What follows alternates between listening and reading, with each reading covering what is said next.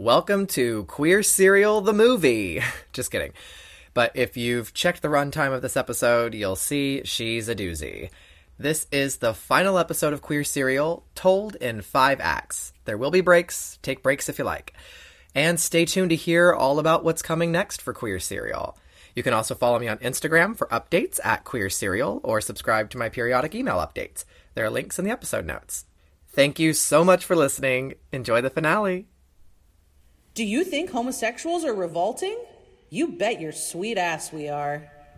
We are a revolutionary homosexual group of men and women formed with the realization that complete sexual liberation for all people cannot come about unless existing social institutions are abolished. Babylon has forced us to commit ourselves to one thing: revolution. I want informants inside this group. I want to know all activities aimed at overthrowing, destroying, or undermining the government of the United States or any of its political subdivisions. All power to the people, gay power to the gay people. File this under their group name, whatever it is. Fag Liberation Movement.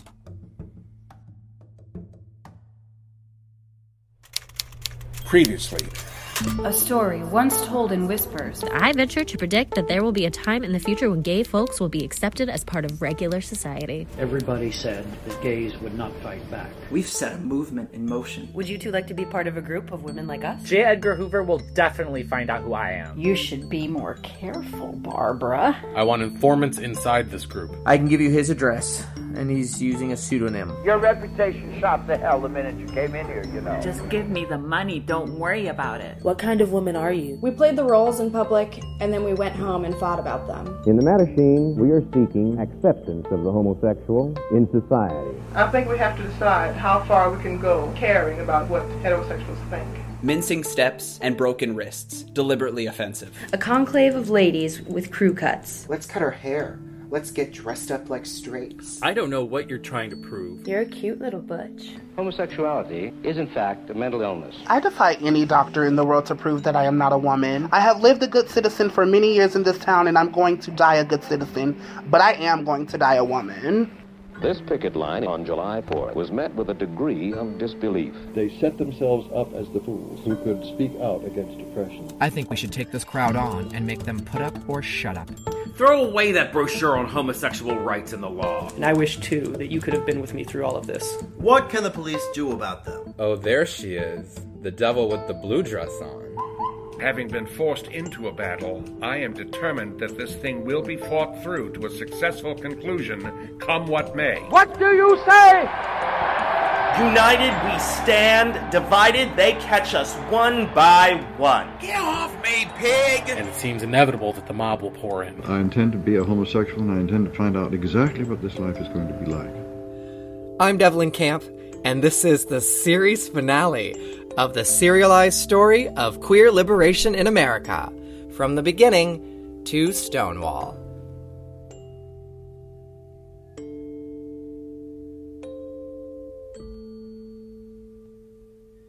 The very fact that it takes so many laws to enforce heterosexuality shows that homosexuality is natural. Henry Gerber wrote to his pen pal in 1940. 26 years after his organization, the first gay rights organization in the U.S. collapsed and ruined his life. He spent the following years running his discreet gay contact service, hoping but rarely believing an American gay rights organization would succeed. In 1940, when Gerber wrote that letter complaining about the many laws keeping queer people and organizations like his stifled, there was still little hope. It took another decade before the Mattachine Foundation formed, then the Daughters of Bilitis, then transgender people began rebelling in public. It took 2 more decades for our community to safely organize in public, reveal their faces, resist the cops. All while the FBI stalked them, the State Department fired them, the police beat them, and the history books left them out completely. They were spoken about in code in the newspapers, often as a joke, often misgendered, often as deservedly murdered perpetrators of indecent advances. It took painstaking time to unify isolated queer people everywhere and urged them into action, to educate queer folks about what they were, which was still so mysterious then. And then they had to educate the stubborn public about what they were, by forcing a movement that could not be denied its power. Those were the first goals of the movement, written in Harry Hayes' 1948 essay, The Call. His goals were to unify, to educate, to lead. The Mattachine founders read those words as they quietly gathered on the hillside by Harry's house, hidden in the tall grass. Grassroots organizing, right? They would all soon be outcast by their own organization, but the intentions of their activism would succeed. By the time of the uprising at the Stonewall, about 20 years later, there were finally about 50 gay rights groups across the country, unifying, educating, leading various chapters of once national homophile organizations that splintered, spin-off groups, and brief blips of small towns attempting to organize their own community, like my hometown of Evansville, Indiana. After Stonewall, it will only take 5 years for about 1,000 gay rights groups to be established. Groups that will look drastically different from the early days of the secret living room meetings and stick figures on discreet magazine covers, though the internal conflicts will remain remarkably similar in the new organizations.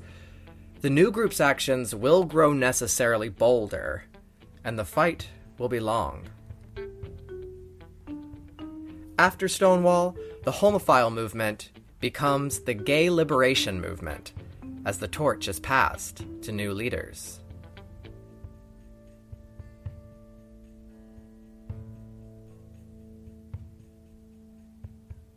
In the days following the Stonewall Rebellion, lovers Barbara Giddings and Kay Tobin Lehusen leave their rented house on Fire Island and return to the city, finding Greenwich Village buzzing with energy. These two early daughters of Bolitas, and former editor and photojournalist of the latter, A Lesbian Review, they immediately look for a gay liberation front meeting.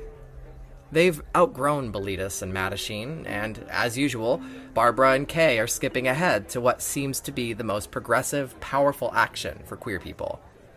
The GLF crowd is huge, lots of young people milling around, excited about the uprising.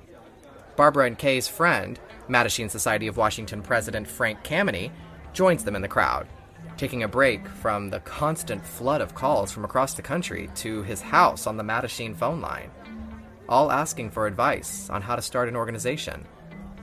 Barbara, Kay, and Frank listen as teens and 20-somethings shout big, radical ideas.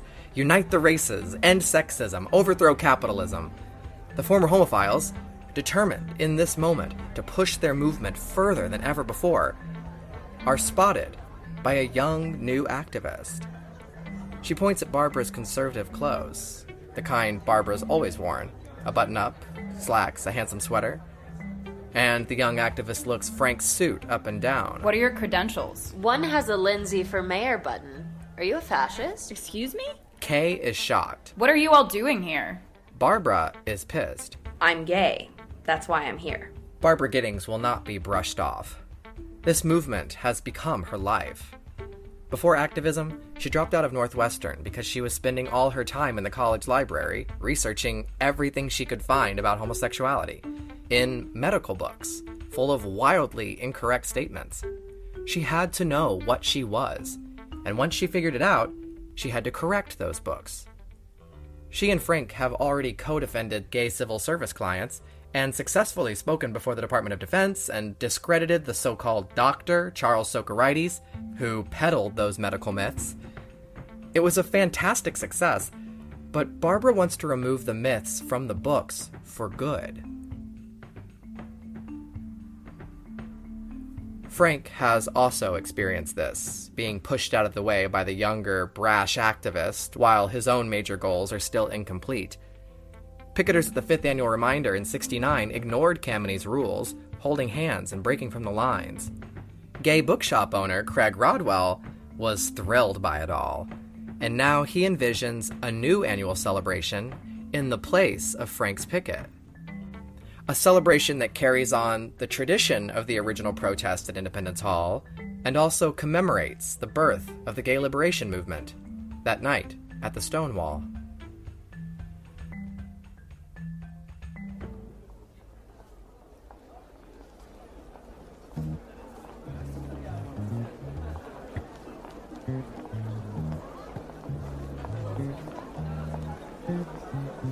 The line stretches down a New York City block to get into the Gay Liberation Front's dance. The meeting room they're renting at Alternate U, the Counterculture Center, is packed with gay people, dancing under low lights. Not so low that they feel like they're hiding, but low enough to be romantic. Beer costs $0.25, and if you can't afford the cover charge at the door, they'll let you in for free. Most of the groups that host dances at Alternate U have small crowds, but GLF draws people from all over. People come from Jersey and Baltimore. There are even lesbian-only dances, where women can dance half-dressed or even naked on a hot summer night. The most important part, though, no mafia. Still, like the earliest days of the homophile groups, these people are just looking for a safe space to dance and be around people like them. But now they're not quietly stuffed into a living room or a dumpy mafia bar. GLF members convince bar owners to put up bulletin boards so they can advertise the massive gay events, which is no easy feat considering the mafia bar owners want their clients as controlled and out of touch with the gay movement as possible, so that their customers will continue to desperately seek out mafia-run gay bars as the only option. But people are getting wiser, seeing that the mob will push around and rip off their own customers. After Stonewall, a lesbian couple dancing in one gay bar is interrupted by a businessman trying to cut in on them. The women refuse, and he punches one of them in the face, while the mafia guy at the door just watches and doesn't do anything.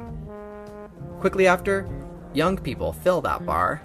They turn on the jukebox and dance, but nobody buys a single drink. The mafia bar owners are confused, so Martha Shelley goes over to explain. Her knees shaking, she looks them right in the eye.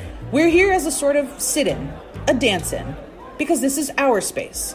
You've opened a gay bar, and you're refusing to take care of gay people. Do you know who I am? I don't know, and I don't care, but we're the Gay Liberation Front.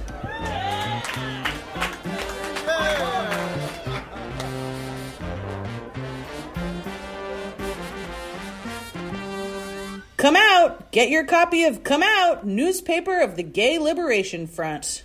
Martha Shelley stands on a snowy village street corner as a middle-class couple walks by pushing a stroller. Get your copy of Come Out. Read what your kid's going to be like when he grows up. They jump, walking a little faster. The GLF is turning a huge profit from their huge dances, so they start their newspaper, and a bail fund for members who get arrested, and programs to provide free lunches for people who need them. They place an ad in the Village Voice seeking submissions from gay photographers and writers for their paper. At the top of the ad, they state their mission. Gay power to gay people. But the Village Voice, as we heard in the previous episode, has a long history of looking down on gays.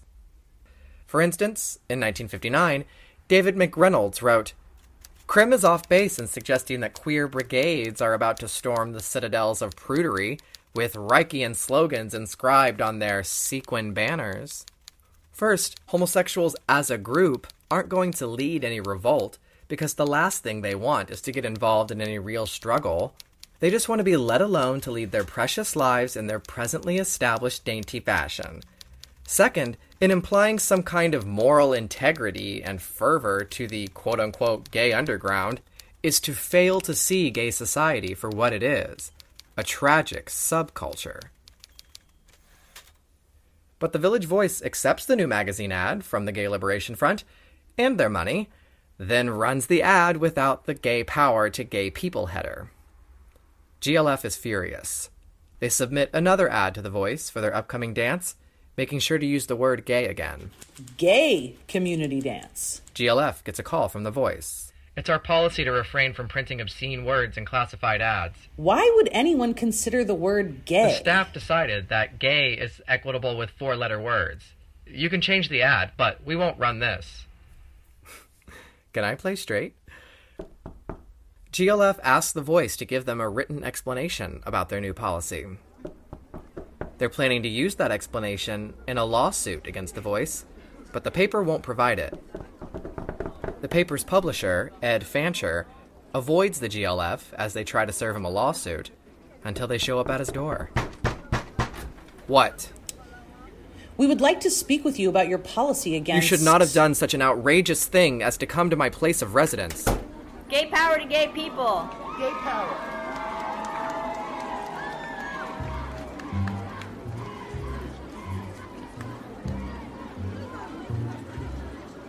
September 12, 1969. At 9 a.m., GLF pickets the Village Voice offices, a few feet from the Stonewall. They give away coffee and collect signatures at a table while passing out 5,000 copies of a flyer about this fight with the newspaper. Ed Fancher shows up at 10 and hides inside his office throughout the day of picketing. Lots of signatures are collected, and at 4:30, they submit a new ad.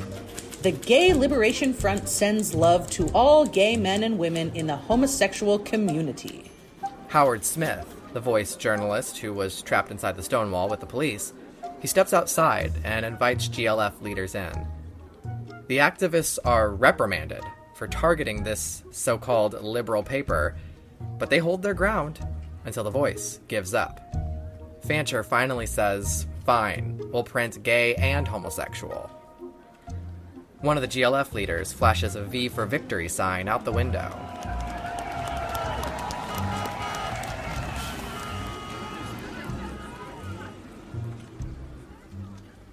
The Washington Post still refuses to print ads for the Washington of Mattachine, no matter how much the Mattachinos write to the publisher or ask for help from the ACLU. But a protest with no rules, no planning in advance, just a mob looking for justice, yields immediate results outside the Village Voice. Come Out announces on their cover, "Village Voice goes down."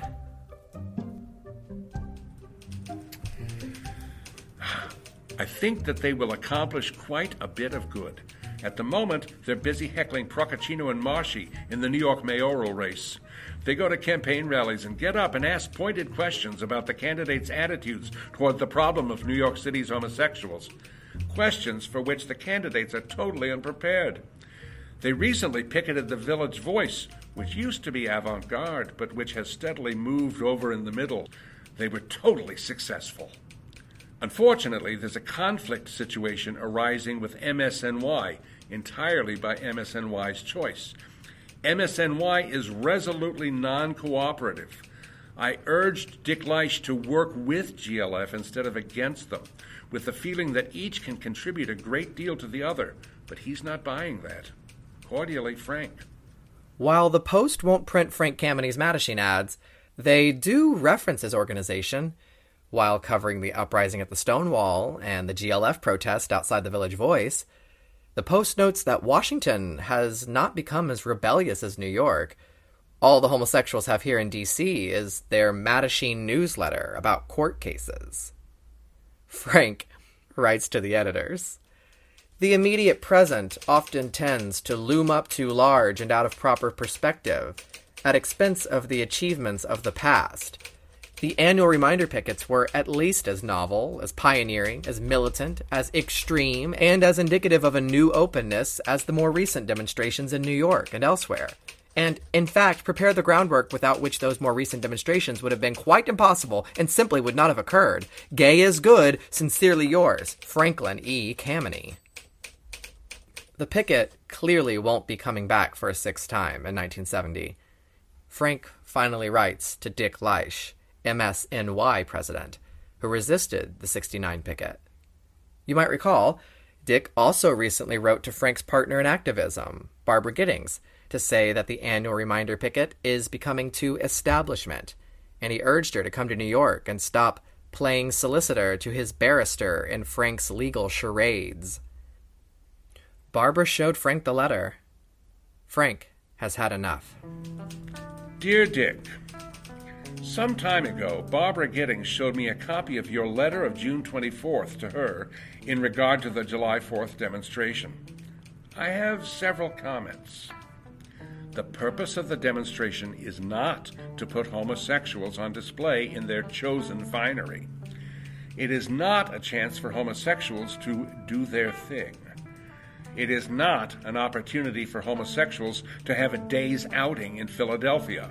It is an effort to change the negative attitudes of the populace at large by the most effective means. If we thought that we could best change attitudes on homosexuality by a picket line consisting of sexual eunuchs dressed in loincloths and riding unicycles, our picket line would consist solely of asexual loinclothed unicycle riding eunuchs. Everyone else would be excluded. What happened was that, with the duplicity which renders you so impossible to work with, because everyone has long ago learned that any relationship between what you say and actual fact is purely coincidental, you told me what you believed I wanted to hear, while not telling your picketers what you didn't want to tell them. As I have pointed out before, if a hippie dressed as such and a man in a suit, shirt, and tie get up before an average audience and presented the same identical message, the suited man will be listened to and his message accepted by far more people than in the case of the hippie. That is not as it should be, but it is as it is. Finally, considering the little self-perpetuating cabal who have taken over MSNY and run it, I hardly think that you have any valid comments to make about establishments. You didn't even bother to send out ballots to all of your members this year. Now, having said all of the preceding, let's call a spade a spade. I suspect that, being a basically sensible and intelligent person, you probably agree with most of the above, although you would never admit it. What really bothers you is that MSNY generally, and Dick Leish in particular, are not the ones running these demonstrations, and heaven forbid that anything in the movement should go on of which MSNY is not in control. That has been the unfortunate pattern of MSNY's relationships with other groups throughout the years. The leopard never seems to change its power-mad spots. It's really a pity, because you could contribute so much more and accomplish so much more and put your evident abilities to so much more effective use if you worked in cooperation with others, rather than in endless competition, conflict, and rivalry, all quite unnecessary. Sincerely, Frank.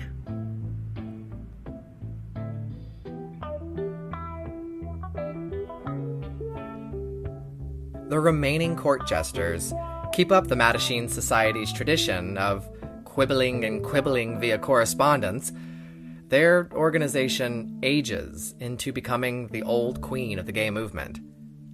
Amid the bickering and bankruptcy of the late 70s, MSNY will finally abdicate as new organizations rise. On the West Coast, Mattachine of San Francisco's Hal Call refocuses their office on his book service, especially after Mattachine Review stopped publishing back in '67. Hal turns his book service into the Adonis Bookstore, which is quite different from the Oscar Wilde bookshop. Adonis sells explicit gay books and films. Hal later opens a sex education screening room on the same Tenderloin block, which he calls Cinematachine. As if the word Mattachine isn't confusing enough, that is cinema and Mattachine merged together. Cinematachine, with a capital M in the middle. And after about a decade of pissing off other activists by using the Mattachine name to make a buck, again, Hal will rename that theater to something a little more accurate, the Circle J Cinema. Out of the ruins of the San Francisco Mattachine Society, Hal will finally make a successful gay business, despite lots of legal trouble. And that's an absolutely filthy story I'll tell you on the bonus podcast. As Mattachine chapters fade, Frank Kameny wisely, finally, focuses his attention on the new militant demonstrations. In a 1970 audio documentary called Gay and Proud, reporter Breck Artery interviews Kameny. The Stonewall Rebellion will be remembered as one of the major turning points in the homosexual struggle for equality. Dr. Franklin Kameny, president of the Washington, D.C. Mattachine Society, explains why. What's important is the message which is being conveyed, and that should be made absolutely clear. And that is that we've been shoved around for 3,000 years, and we're tired of it, and we're starting to shove back. And if we don't get what's coming to us and get it promptly, there's going to be a lot more shoving back. So in essence, you would say that the beneficial effects far outweigh the negative? Oh, very, very much so.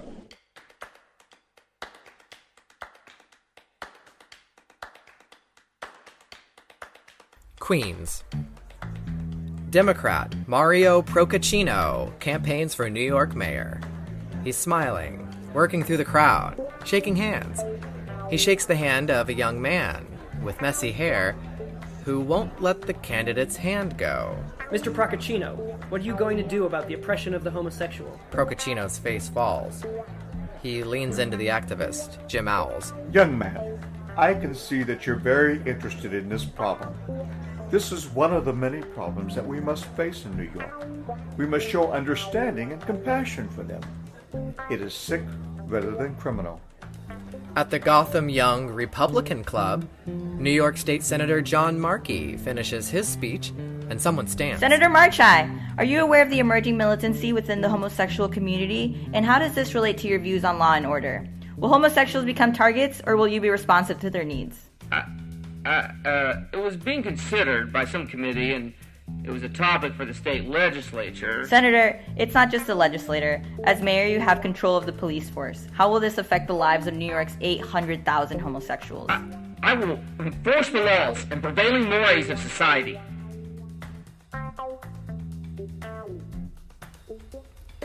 Soon after, October 1st, at a candidates forum, there's an audience of 2,000.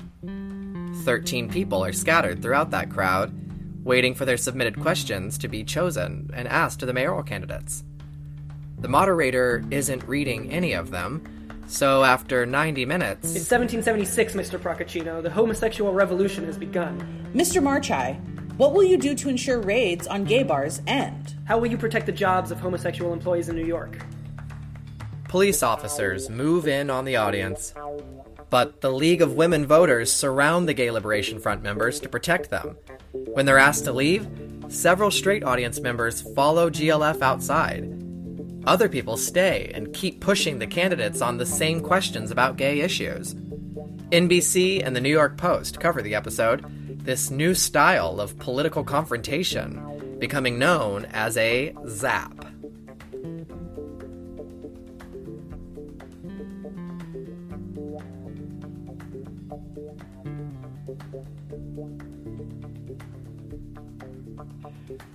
The new gay liberation movement spreads across the nation immediately. At Woodstock, Vernita Gray, a young woman of color, sees a muddy little table with a sign saying Stonewall. She grabs a pamphlet, takes it back to Chicago, and quickly begins organizing. She starts a phone support line for gays from her own apartment, the phone number spelling out FBI List. Vernita puts her ad in the paper around the same time as a University of Chicago student, Henry Weemhoff. His ad says, "Roommates wanted. 2 gay students wanted to share 5-room unfurnished apartment, 53rd and Harper." Both Henry and Vernita's phones start ringing constantly. Vernita's phone rings so often, eventually, she just has to move. They get a better idea and team up. October 24th, 1969. Another ad in the Chicago student paper The Maroon announces the formation of Chicago Gay Liberation. Gay power in 69 and 70.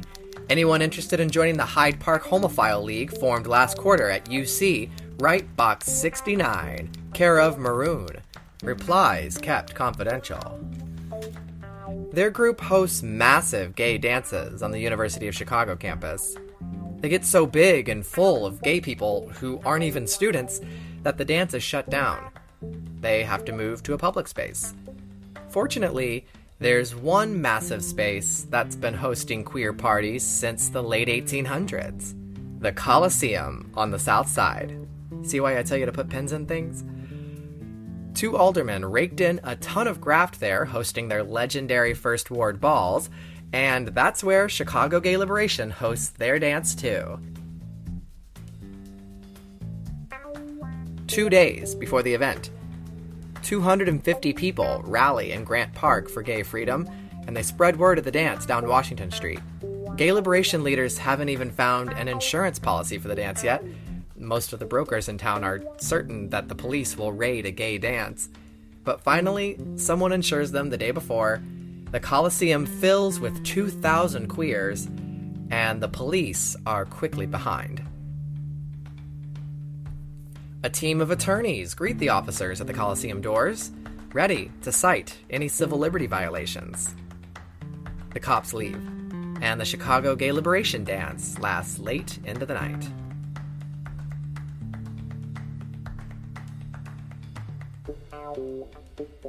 Still buzzing from the party, the next weekend, Chicago gay lib activists meet at a gay bar, the Normandy Inn, to protest strict dress codes and the rules against same-sex dancing, just a few blocks from the police station where Henry Gerber was booked almost 50 years ago.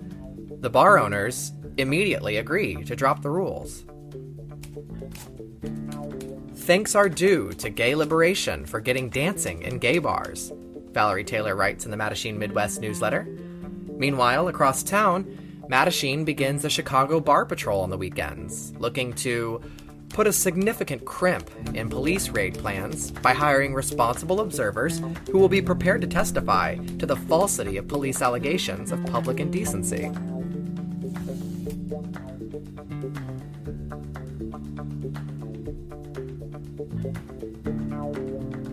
Gay liberation works its way to the West Coast, too. In San Francisco, on October 31st, 1969, their GLF gathers at the San Francisco Examiner offices. It's the final straw with the newspaper's anti-gay language, which you've heard over the past 3 seasons. The activists also demand for the paper to stop printing the names and addresses of people arrested at gay bars and on cruising grounds. GLF and SUR picketers surround the front of the office building outside, making noise. A window opens, and newspaper employees open a plastic bag full of purple printer ink and pour it out onto the activists. They all drop their picket signs and put their hands in the ink pooling on the sidewalk. They smear purple handprints all over the front of the newspaper office building. One person uses the ink to write on the wall, "Fuck the Examiner." Another protester begins writing, "Gay is," and suddenly he's grabbed by the hair and dragged to a police van. Squad cars pull up, and cops beat and arrest the activists, not the ink-dumping employees. Mayhem erupts as the cops swing clubs and knock people down. The San Francisco Free Press editor is shoved against the wall and dragged away. Former Vector editor Leo Lawrence snaps a photo of a young boy being clubbed by police, before he's also dragged to the van. Leo pulls the film from his camera and tosses it to SUR President Larry Littlejohn, who stands watching in disbelief. Everyone who gets away pickets down through the Tenderloin to Glide Methodist Church and on to San Francisco City Hall. They hold a sit-in in the mayor's office until the remaining 3 activists are arrested and the protest is done. It'll become known as the Friday of the Purple Hand. Down in Los Angeles, another GLF forms. They start a bail fund and an underground VD clinic for gay people. Sometimes their GLF meets in the Tangents magazine office. Sometimes they meet in Harry Hay and John Burnside's Kaleidoscope factory. The mostly young group elects the original Mattachine founder, Harry Hay, as their first chair, and they begin to plan their pickets of places like Barney's Beanery in West Hollywood, a coffee shop with a misspelled sign reading "Faggots Stay Out," F-A-G-O-T-S. In fact, you can see the owner of the coffee shop proudly standing in front of his misspelled sign in that 1964 Life magazine article that I covered in the Season 3 premiere. The LA GLF hosts dances to defy the anti-gay dance laws. They hold a gay inn in Griffith Park to defy the police warning gays not to gather in the parks. They pass joints and poppers down their picket lines. The movement clearly has changed. The GLF groups are bold and unapologetic.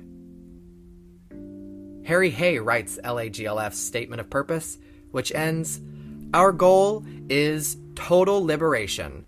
Life is for the living. We are alive. We all want to be alive. Sex is a sure cure of boredom and an antidote to the violence that is so American. Power to the people."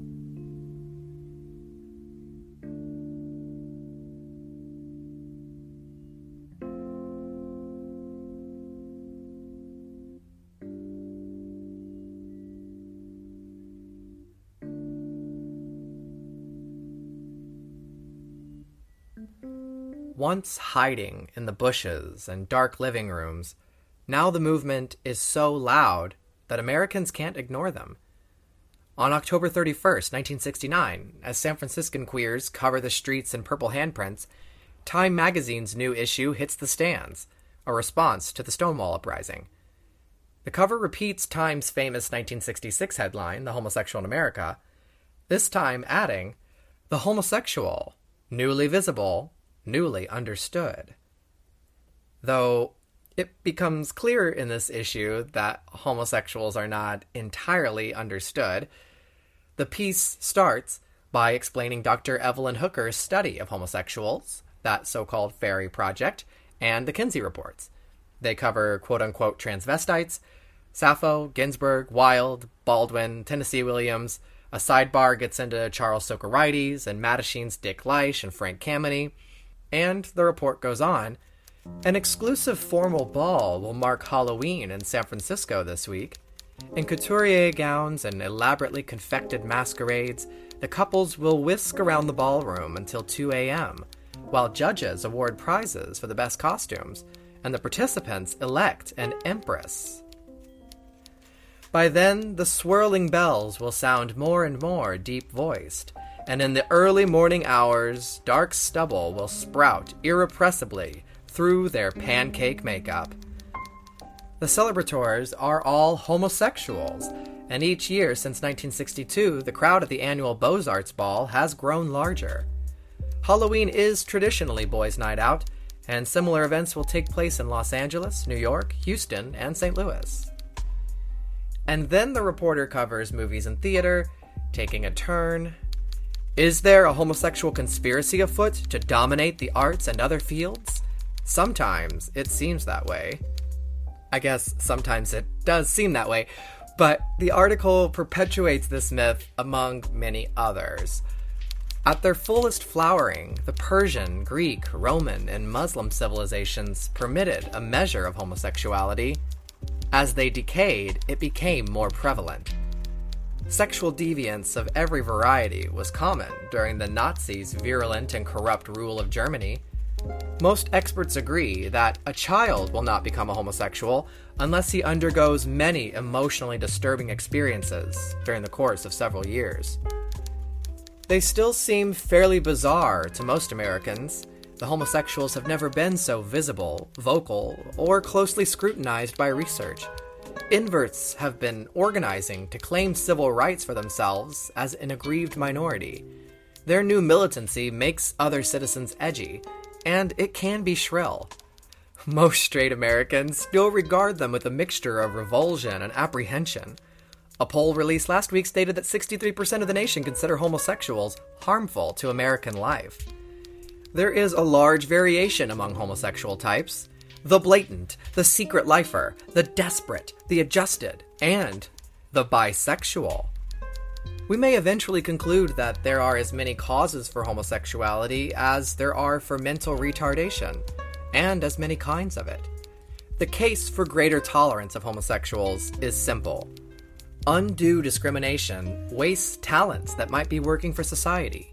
Police harassment, which still lingers in many cities and more small towns, despite the growing live and let live attitude, wastes manpower and creates unnecessary suffering.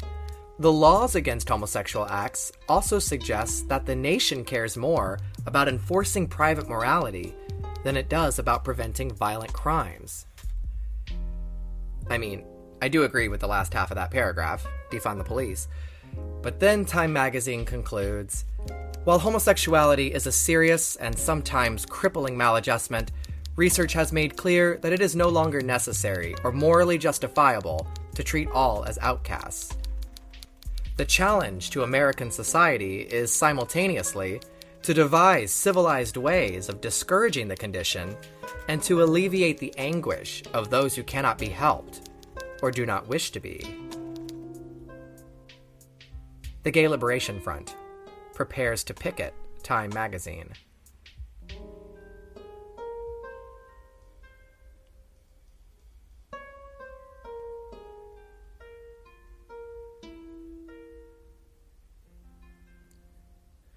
The day after the issue is released, November 1st, the Eastern Regional Conference of Homophile Organizations meets in Philly at a gay bar called My Sister's Place. Frank Kameny announces that this will be his final conference as chairman because he's getting so busy, which is likely fine with the many young activists from the Student Homophile Leagues and the Gay Liberation Front who have arrived with some changes in mind.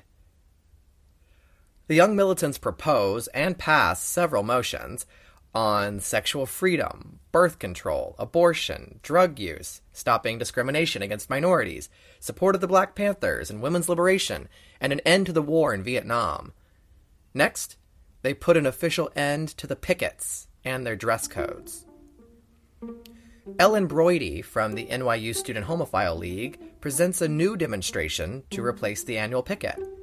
She has a resolution, which she's been working on with Craig Rodwell from the Oscar Wilde Bookshop, his lover, and another lesbian. Their idea will not only replace the annual picket, it'll also be a celebration of the Stonewall Uprising's anniversary. That the annual reminder, in order to be more relevant, reach a greater number of people and encompass the ideas and ideals of the larger struggle in which we are engaged, that of our fundamental human rights, be moved both in time and location. We propose that a demonstration be held annually on the last Saturday in June in New York City to commemorate the 1969 spontaneous demonstrations on Christopher Street, and this demonstration be called Christopher Street Liberation Day. No dress or age regulations shall be made for this demonstration. We also propose that we contact homophile organizations throughout the country and suggest that they hold parallel demonstrations on that day. We propose a nationwide show of support. Once again, Dick Leish and his New York Mattachine are not on board.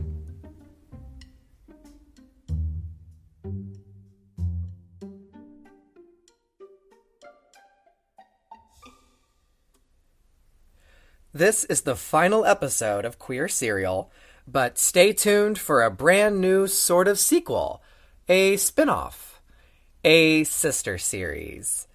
She'll feature some familiar characters, Del Martin and Phyllis Lyon, the Society for Individual Rights, the Tavern Guild, all sorts of San Francisco queer politics. I showed that in the race for supervisor. I got 53,000 votes in that city. About 3 years ago, I got mad at the whole situation that I either had to go ahead and shut up and not buy the papers anymore, not watch my television anymore, or do something about it. And I'm still mad. Featuring never-before-heard audio of Harvey Milk and his successor, Harry Britt.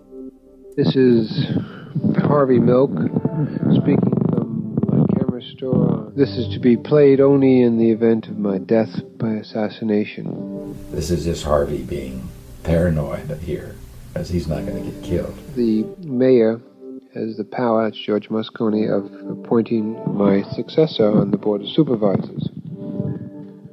So I would like to have him know what my thoughts are. And that's when Harvey took me aside and told me that he expected to be killed, and that he wanted me to live my life in such a way that when he was killed, I would be available to be his successor. The third choice I would have would be Harry Britt, who most people don't know.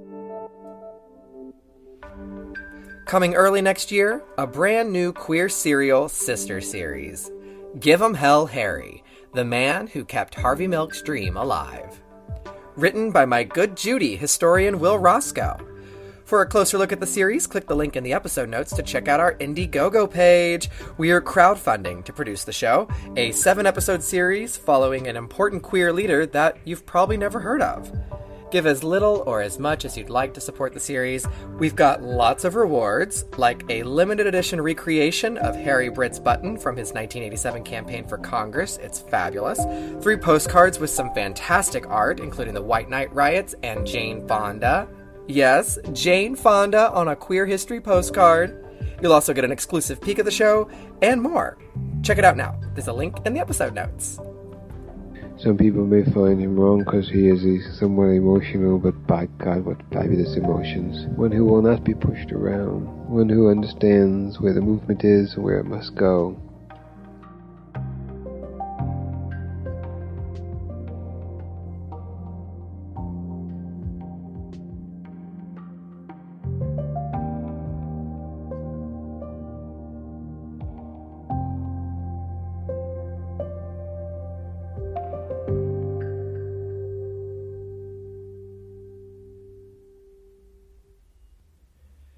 Almost everyone at the Homophile Conference votes in favor of the Christopher Street Liberation Day March, including, of course, Barbara Giddings. She's thrilled by this development.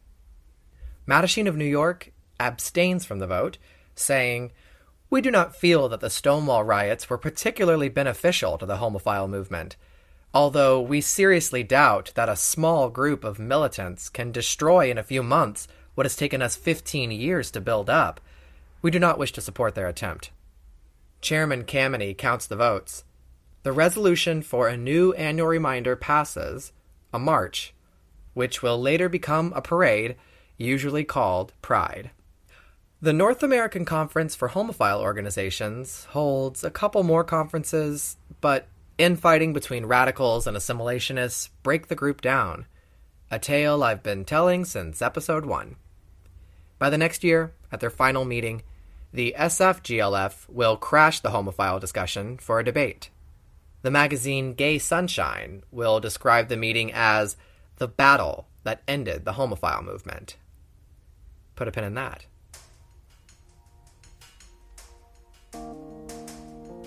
Kayla Husen writes to Frank Kameny, "I believe the opposition will try to get ERCO and NACO to repudiate your and Barbara's work against the federal government, on the grounds that it is irrelevant. And who wants a security clearance anyway? And who wants to work for the government anyway? And burn the universities too. I think the movement will just have to split, and you had best not waste your precious time trying to save it."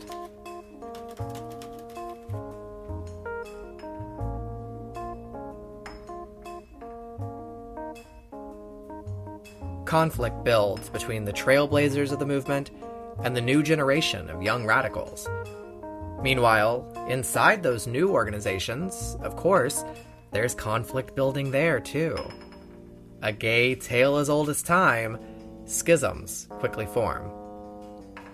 The Gay Liberation Front newspaper, called Come Out, accuses another new gay paper, called Gay Power, of profiting off of the movement.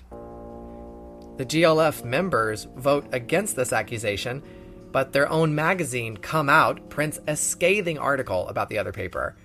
GLF votes to shut their own paper down, so the folks working on the paper separate the magazine from its own organization. Shedding more members in another fight, GLF activists argue about whether or not they should be donating money to the Black Panthers, since the Panthers often use homophobic language. But some people argue GLF's purpose is to stand with all minorities, all intersections, for total revolution over the establishment. It can't be done alone. Chief Pig Mitch and Super Pig Tricky Dick have launched a national crackdown on gay ghettos. They want to isolate and divide people, gay and straight, black and white, workers and youth. It is up to gay people to not antagonize potential friends, i.e., we don't harass those who don't harass us.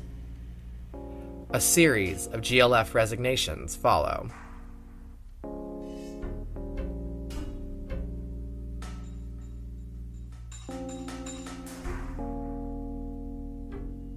Back in Chicago, in early December 1969, Mattachine Midwest hosts a benefit at the opening night performance of The Boys in the Band at the Studebaker Theater.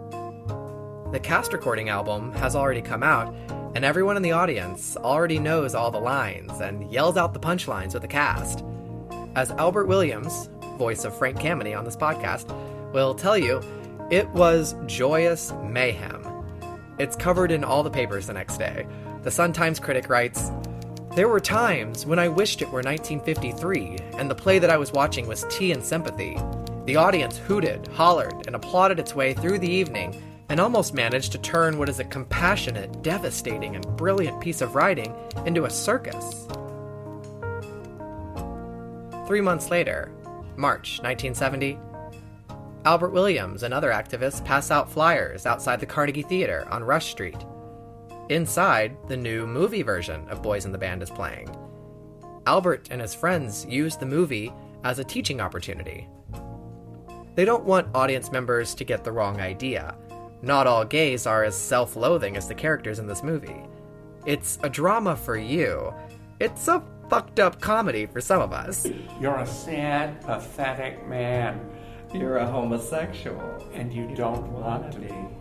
Who is she? Who was she? Who does she hope to be? Their flyers say, the pain and cruelty typified by the Boys in the Band should be understood as the expression of human lives damaged by an environment of condemnation, suspicion, job discrimination, and legal harassment.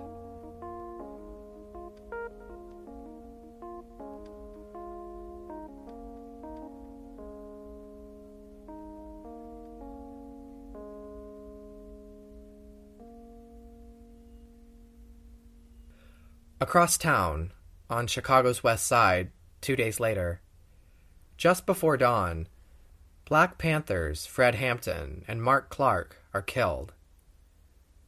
Fred Hampton was deputy chairman of the National Black Panther Party, a 21-year-old rising leader dedicated to his community who organized rallies, blood drives, a free medical center, and 5 breakfast programs. He taught political education classes, and he organized a non-aggression pact between Chicago's gangs. On December 4th, 1969, a tactical unit from the Cook County State Attorney's Office and the Chicago Police raided Fred Hampton's apartment. They fired nearly 100 bullets into the apartment and went in to find the activist right where they planned for him to be. Earlier that night, Fred had been drugged by one of his own members, sent by the FBI. An officer fired 2 bullets point blank into Fred Hampton, asleep in his bed.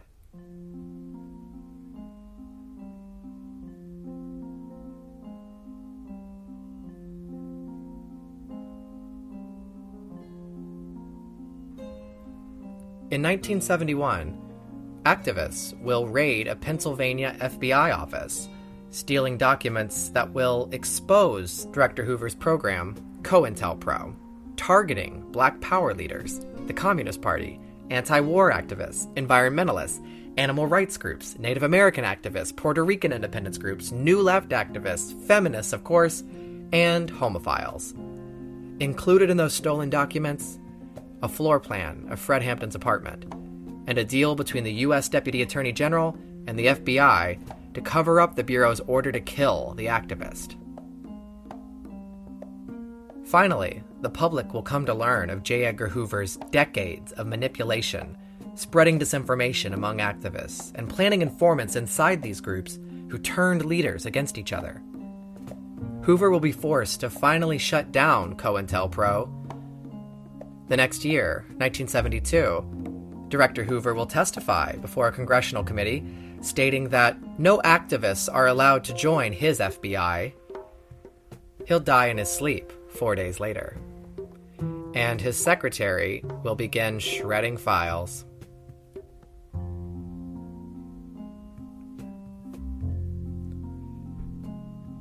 Back in December 1969, Black Panther leaders bring Mattachine Midwest leaders to walk through Fred Hampton's apartment.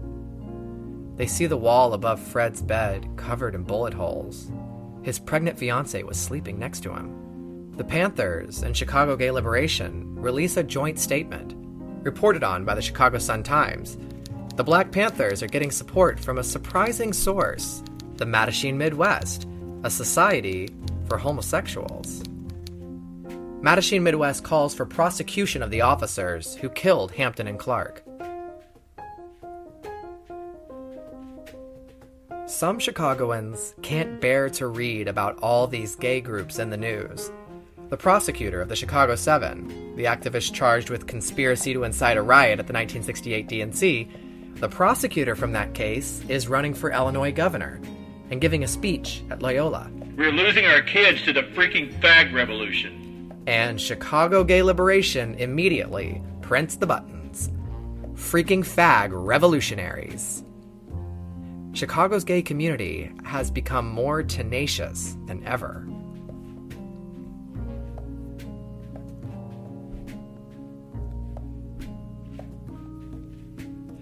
Mattachine Midwest newsletter editor David Steenecker starts reporting on a Chicago police officer who has been cruising a Lincoln Park restroom, waiting to flirt with men and then arrest them. The blonde and muscular officer, whose real name is just too perfect, John Manley, he's already successfully entrapped several gay men in Lincoln Park. Well over a dozen. A young man goes into a restroom to relieve himself. Urinate. Officer Manley lurks behind a door. Zap. Young man is arrested. John Manley is also the officer who killed Jerome Johnson, a 15-year-old Native American boy, the night before the Democratic National Convention in '68. Using the same stop and quiz initiative with which he stopped Jerome Johnson, Manley can stop any man he wants in the park bathroom. Innocent looking, Steenecker writes beside a photo of the cop in the Mattachine Midwest newsletter. Received too late for specifics. 2 cases where Officer John Manley bloodied the heads of 2 straight guys he arrested, and, allegedly, maced them while handcuffed. Manley is cute, blonde, and blue-eyed. About 5'7", and evidently has a gay way about him that is irresistible. Or at least one would think so, since everyone knows Chicago's finest don't entrap. If they did, maybe Manley would be getting off on being employed to cruise in the public interest.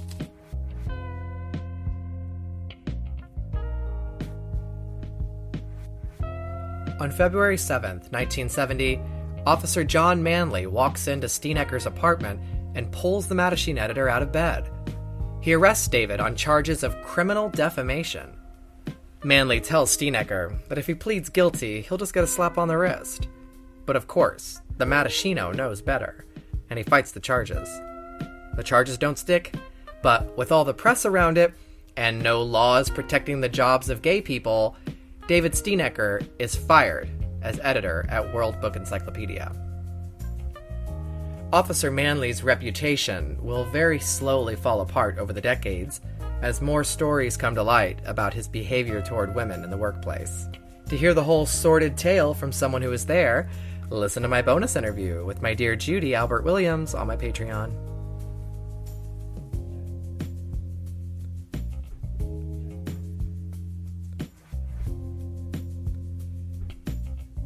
Despite Mattachine Midwest's direct confrontation with the police, young militants still don't think the homophile group is acting radically enough. April 19th, 1970, Chicago's Mattachine Midwest holds their regular Sunday evening meeting at the Second Unitarian Church on Westbury Avenue in Lakeview, just blocks from a strip that will soon become a gay neighborhood full of its own complicated history. In the church in 1970, a circle of Mattachinos is seated, discussing some upcoming events as young radicals in hippie clothes rush into the meeting. The revolution belongs to the Gay Liberation Front. Flyers are handed out to the Mattachinos, inviting them to join a less reserved form of activism. I am ready to die for the cause. One Mattachino is so very much disturbed by the disruption that they call the FBI later that night to report the incident. Chicago gay liberation does take the lead in activism, as Mattachine fades. Mattachine Midwest will launch a referral hotline for gay men and women to call. They can find counseling and legal, medical, religious, and employment help. They become more of a social service for gays. Their hotline is super successful. It runs for 18 years. They go back to the original Mattachine purpose, discussion groups. This time particularly for gay alcoholics and for parents and friends of gay people. They also help gay Cuban immigrants settle in Chicago. In 1986, just before they disband, Mattachine Midwest will celebrate their 20th anniversary at a gala in the Midland Hotel, where they held their first meeting. Chicago Mayor Harold Washington will attend, as he encourages gay activists pushing for a human rights ordinance to protect jobs and prevent many other discrimination issues. That fight by those gay activists is also another wild story for the bonus pod, told to me by two of those activists. By the time Mattachine Midwest closes their doors, gay Chicago will look drastically different.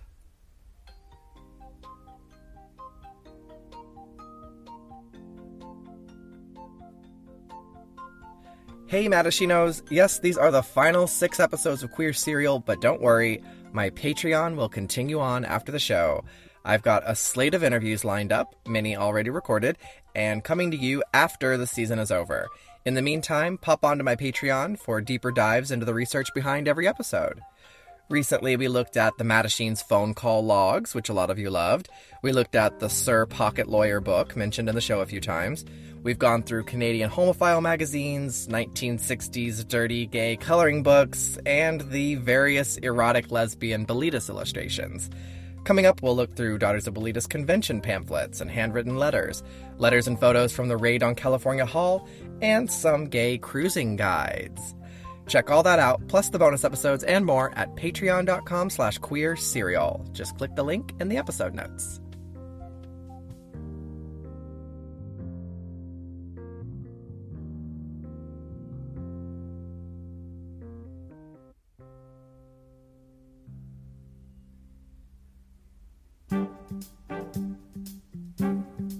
We were thrilled by the violent uprising in Sheridan Square in which homosexuals put police on notice that they'd no longer accept abuse.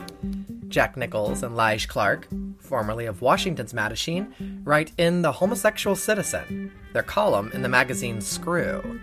We hope that the young activists will read, study, and make themselves acquainted with all the facts, which will help them to carry the sexual revolt triumphantly into the councils of the U.S. government, into anti-homosexual churches, into offices of anti-homosexual psychiatrists, into city government, into the state legislatures, which make our manner of lovemaking a crime. An employee reading the column at the Oscar Wilde bookshop, former photojournalist of the latter, Kayla Husen, gets an idea. She pitches a gay paper to Jack and Lige for Screw to publish, their own paper titled simply Gay, in all caps. A word that has been our own secret code for so long, now blatant for the public to see. 25,000 copies of each issue are printed. They've come a long way since Kayla Husen's early silhouette covers on the latter, and Jack Nichols using a pseudonym on CBS. Kay writes articles, and she's the news editor for Gay. When it launches in December of '69, Gay is the first gay weekly publication in the country. Other writers include Randy Wicker, Lily Vincennes, and Dick Leish. There are nude photos of women and men, and, of course, ads placed looking for contacts. Very fun to read through. On the debut issue, Lige Clark poses in a white knit tank top for the cover. The opening letter by Lige and Jack explains the paper's purpose. Why, may it be asked, is it necessary to publish a newspaper which deals with the issues concerning the homosexual? Doesn't such a publication suggest gay segregation rather than integration with the world at large? The answer to this question lies in the repressive social fabric and in the currents of our times. Today's homosexual community is awakening as never before to the concept of sexual equality. Gay will act, in part, as a chronicle of this awakening, and will help to hasten the day when people relate to each other as people, rather than as homosexuals and heterosexuals. Liberation for gay people is defining for ourselves how and with whom we live, instead of measuring our relationships by straight values. The editors at Gay use artwork and jokes to lure in the reader, and suddenly they're learning about political issues. Still court jesters. For instance, one issue publishes the following poem. He's off to seek an offender without wearing his Alice Blue gown. He won't even display tin jewelry as he haunts every John in town. His name is Polly Policeman. He's a dear, sweet, handsome young man who wags his privates at people as he waits in the stink of the can. That's more of a joke than a news story, but you get the idea. Jack sends issues of his hit publication to his mother, and she writes back. Tonight, I read the issues you sent. I'm ever so pleased with much that you've published, and the editors speak. But as a friend said about topless dancers, you see, too, you've seen them all. I don't approve of some of the pictures and can't see the reason for some of the four-letter words. I approve of your aims, but question the means of achieving your end. Pardon the pun. I'm happy that things are going so well and that you're so enthusiastic. So good luck, dear ones. You do your things well, and I'm proud of you. The picture of you was good. Keep your clothes on. It's cold. Much love. Jack prints her letter in Gay, and just when you think it doesn't get any better than that, the paper picks up steam. Gay will even feature Bette Midler's first print interview, after Jack and Lige see her perform at the Continental Baths. Bette Midler will be on their cover 3 times. By 1971, Jack and Lige will reach a new level of fame. Their friend, Dr. George Weinberg, who will coin the term homophobia, he introduces them to a publisher to write a memoir about their activism and their relationship. One evening together, Jack says to Lige, I have more fun with you than anybody. So that's what they call their book. It'll be published in 1972, the same year Kay LaHusen and Randy Wicker published theirs, Gay Crusaders, a series of interviews with activists of the gay movement. Though Randy will insist Kay wrote the book herself. He just lent his name to support her. Kay keeps plenty busy before writing her book. In 1970, as the New York Gay Liberation Front disintegrates into schisms, a new group forms, with Kay in a leading role. The Gay Activists Alliance forms to focus specifically on gay issues, not to take on all the problems of the world. They create a legal committee and return to Robert's Rules of Order to choose their leaders. Members include Marsha P. Johnson, Arthur Bell, Arthur Evans, and Sylvia Rivera, who attends every meeting. She's always wanting to protest, and she gets arrested all the time. GAA's logo is the lambda, symbolizing an exchange of energy. Check out the photos. You'll see the lambda everywhere. March 5th, 1970, the Gay Activist Alliance heads to City Hall. John Lindsay remains mayor, having defeated Procaccino and Markey. The GAA now demands Mayor Lindsay's public support in fighting job discrimination and stopping the police harassment of gay people. As the GAA heads towards City Hall, the mayor and the press are tipped off. The Gay Activist Alliance exits the subway, and reporters and photographers surround them. The activists carry their signs to City Hall, where police are waiting. The GAA tries to push in, but barricades are going up around City Hall. They picket for hours. They talk to the press, getting coverage on major stations and papers. Gay couples kiss for the TV cameras. A guitar player improvises songs about gays and the little piggies that protect City Hall. Finally, Mayor Lindsay's advisor, Michael Donson, comes out and talks with them. I assure you, the mayor is supportive of these issues and your progress. The days of backroom promises are done. We want public support. I will speak with the mayor and will be in touch shortly. Reporter Breck Artery is on the scene. Another young group in New York is the Gay Activists Alliance. We asked one of its leaders, Marty Robinson, what the purpose of the organization is. GA is utilizing nonviolent militancy to secure what it wants, somewhat by hitting the system below the belt rather than just trying to cut the rug out from under the system entirely.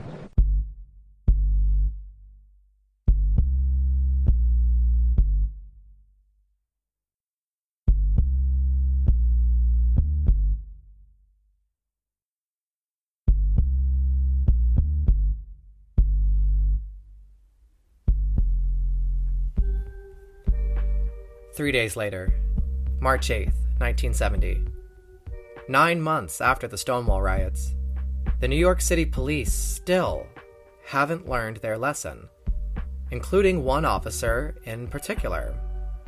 Deputy Inspector Seymour Pine, who led the raid on the Stonewall, leads a new raid on the Snake Pit, a non-mafia basement gay bar in the village near the Stonewall. Inspector Pine is experiencing a familiar problem. People are gathering outside the raided bar. At the Stonewall, he released the customers and they formed a crowd. So tonight, he decides, in order to keep a riot from breaking out, he'll arrest everyone. 167 people are loaded into vans and taken to jail for dancing in a gay bar. Pine's pretty good at this now. He raided 17 Barrow Street and the Zodiac 2 nights before. Breck Artery is on the scene again. Of course, conditions for gay people have not changed much for the better in the past year, and police raids such as the one that triggered the Stonewall uprising have continued, most notably at the Snake Pit, another village bar. Bob Kohler of New York's Gay Liberation Front says he thinks a repetition of the Stonewall riots is possible. At the police station, after the Snake Pit raid, 23-year-old Diego Vinales is particularly frightened. He's an Argentinian immigrant, and he's worried he might be deported, either because his visa is expired or because he's gay. A Snake Pit employee sees Diego as nervous and asks the cop, "What rights do we have?" Shut your fucking mouth. The Snake Pit customers are held in the police station for a long time. Cops are repeatedly calling them faggots and threatening them. Finally, Inspector Pine comes out into the chaos. ID will not be checked, and no one will have to pay bail. Over the nearly 200 people he arrested, chattering in the police station, Diego either doesn't hear Pine or doesn't understand him, primarily being a Spanish speaker. Absolutely terrified of being deported, Diego sees a staircase and runs. He finds a window on the second story to escape through and jumps toward the neighboring rooftop. He misses and lands on the iron-spiked fence below. 6 spikes pierce his abdomen. Diego can't be removed from the fence, so firemen have to cut a section of the bars out, and he's sent to the hospital. One of the cops tells the fireman not to hurry, because if he's not dead, he will be soon anyway. The police are so busy with Diego Vinales that some of the other arrested Snake Pit guests somehow get into the captain's office and get on the phones. They call all the major papers. Only one shows up. The Daily News sends out a photographer immediately, who snaps a shot from the window of Diego on the fence. The Snake Pit patrons also call the Gay Activists Alliance. Can they help? And, just for fun, they grab a few record books from the captain's office and drop them down the trash chute. Diego is barely surviving, but word spreads that he's died. Inside the jail, the arrested begin to sing, "We Shall Overcome." The Gay Activist Alliance and the Gay Liberation Front gather outside the police station. With flyers, they're passing through the village. Any way you look at it, that boy was pushed. We are all being pushed. Fighting gays and any of you who call yourselves human beings with guts to stand up to this horror, gather at Sheridan Square tonight, March 8th at 9, to march on the 6th Precinct. Stop the raids. Defend your rights. There will be a Death Watch vigil at St. Vincent's immediately after protest. We must all come. There is only the truth to guide us. Hundreds gather at the park, chanting, "Say it loud, gay is proud." They march from the park to the hospital, where Diego Vinales lies in a coma. Villagers join the march as they chant down the streets, stopping at the 6th Precinct. TPF officers in helmets surround the building, with hundreds of uniformed police officers and plainclothes cops. The crowd chants for the captain to come out. "We want Salmieri." He doesn't come out, so they chant, "Who gets the payoff? The police get the payoff." The The police refuse to meet with leaders from the gay community. GAA does their best to keep the crowd calm and move on to Diego's vigil. They light candles and march silently.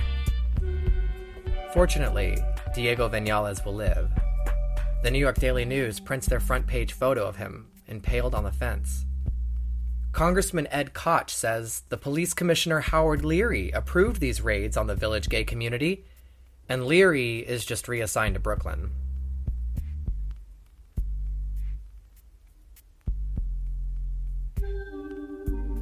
Only 10 days later, another protest.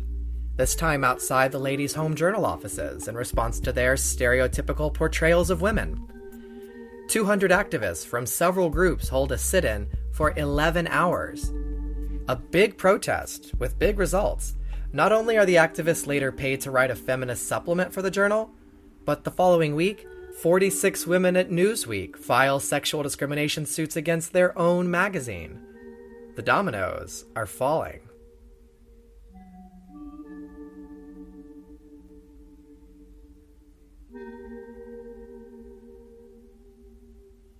All these stories spread quickly throughout the city, especially the ones with grisly photos. People are becoming more aware that their personal lives are directly affected by their political lives. Go to a gay bar, get arrested, get spiked. People are demanding a revolutionary change in power. The Gay Activists Alliance decides that anyone in power who allows oppression over gay people will no longer be protected in their personal lives. The mayor and his advisor have yet to respond to the activists as he promised, so the alliance decides that every time Mayor Lindsay steps into public, they'll be there.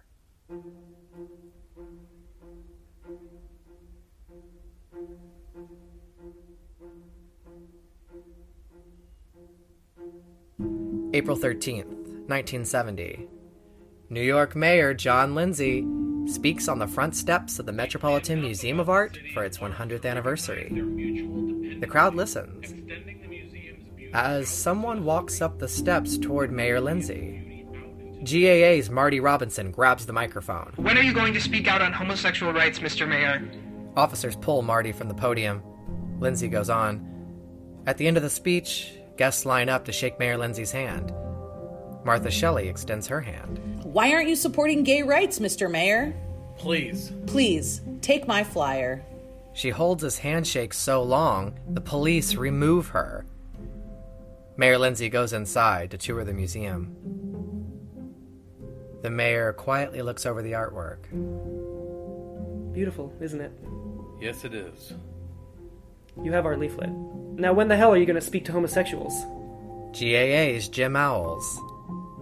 That night, the mayor and his wife attend Romeo and Juliet at the Metropolitan Opera. It's opening night. Everyone is taking their seats, except a few men and women in tuxedos and gowns, who are standing up in the audience, turned toward the mayor for their long-awaited response. Zaps become the signature move of the Gay Activist Alliance. More political theater. The GAA keeps people talking, and they're able to catch government officials off guard, on the spot in public, so they get honest responses. 2 days after that opera, GAA Sylvia Rivera is arrested while she's petitioning for gay rights on 42nd Street. She's in what she calls scare drag, a little hair and mascara, so she's booked for wearing fewer than 3 items of clothing belonging to her legally assigned gender. Nothing new for her. The cop said leave or be arrested, so Sylvia said, well, fine, arrest me.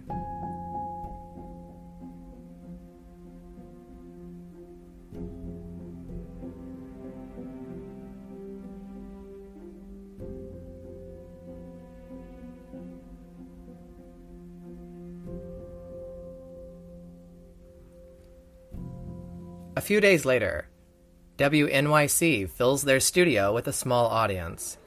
They have tickets to see a half-hour show that tapes 3 hours before airtime, a news show with guests talking local issues called This Week with Mayor Lindsay.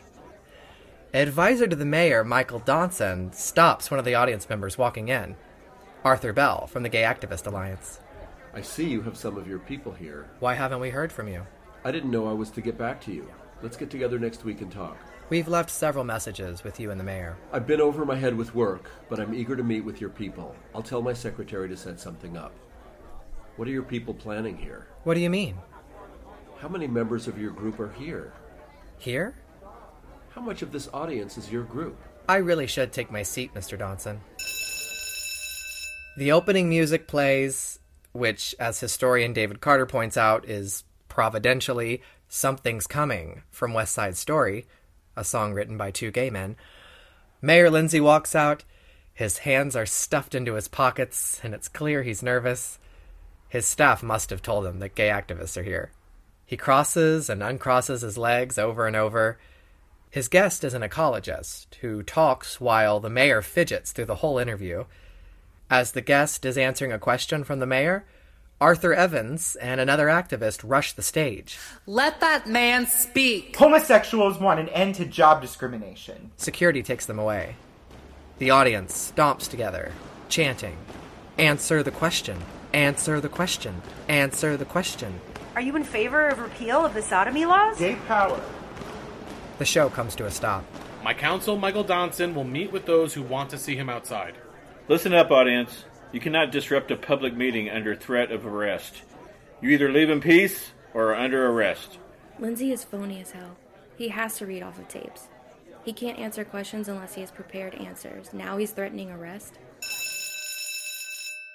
Of course, Mr. Mayor. When the city considers what to do with abandoned cars... What about abandoned homosexuals? The show stops again, and the activist is removed from the studio. Mr. Godfrey, in the case of one-way bottles... What about a one-way mayor? Non-returnable. Jim Owls is removed.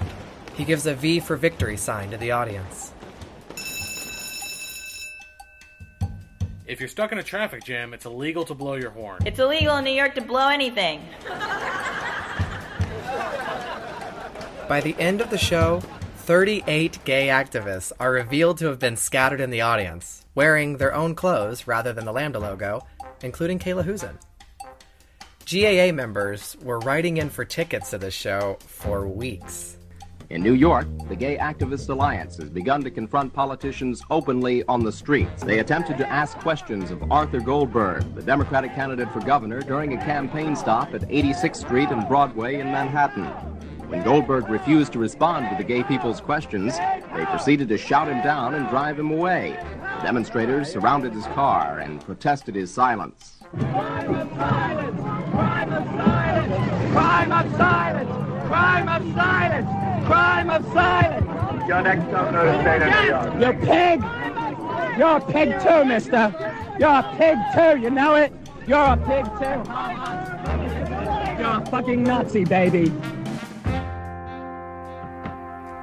The Gay Activist Alliance finally gets their meeting with the mayor's office, including the deputy mayor, his chief counsel, and the NYPD's patrol chief. Arthur Bell and Kayla Husen are there to cover the meeting for their publications, Gay and Gay Power. The deputy mayor says he doesn't like these public confrontations. There'd be no need if the mayor would speak publicly about gay issues. Here are our demands. A moratorium on police raids and harassment to give time to the authorities to work on solutions to the underlying problems of the state liquor authority and police department corruption. The police chief winces. Arthur Bell says, since the raids on the Stonewall and the Snake Pit and the resulting riots, homosexuals will no longer sit back and take shit from the police. One of the reasons we're here is to forewarn you that spontaneous riots might break out again this summer if police harassment continues. Seymour Pine has been transferred back to Brooklyn. It's not the policy of the police department to harass homosexuals, per se. There is harassment with legal basis, and there is harassment for intimidation. This last type of harassment must stop immediately. We will not tolerate it. Often police direct verbal abuses at homosexuals that are disgusting. We demand that a directive go out that this police practice stop.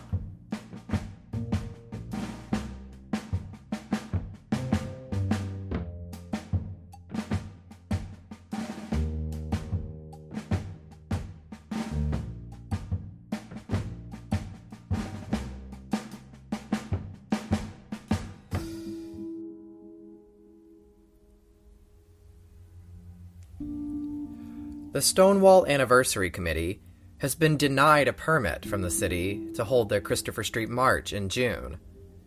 Finally, they're also invited to the mayor's office to speak with a representative.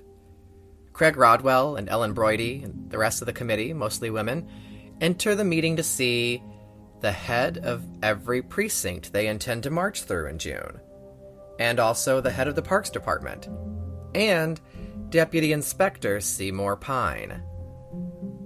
He sits quietly, glaring at them throughout the meeting. One cop asks Craig, "Will there be female impersonators at your march?" Craig says, "They're a part of our community."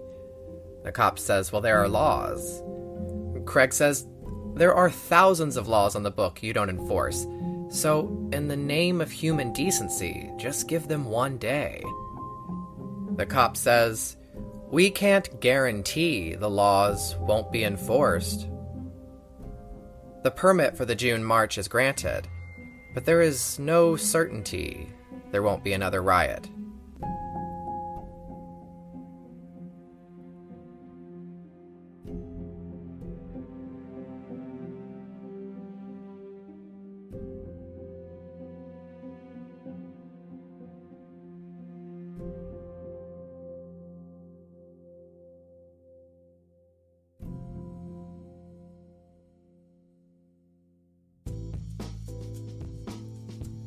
Hi girls, this is an ad break, but it's still me talking.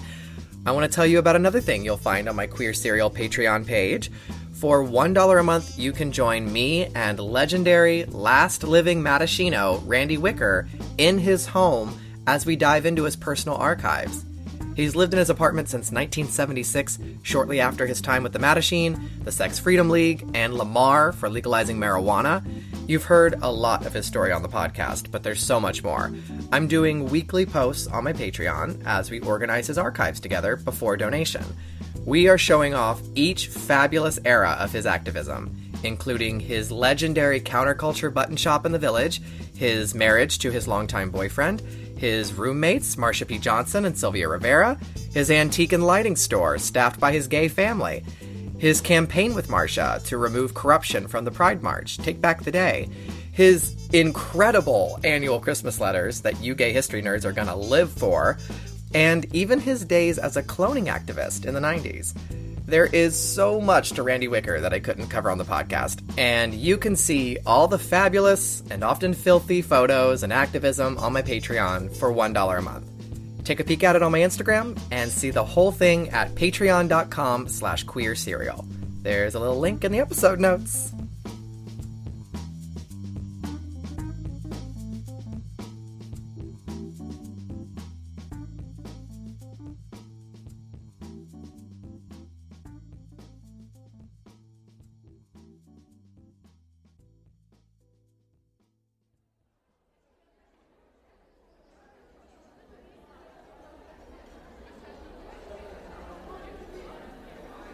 May 1st, 1970.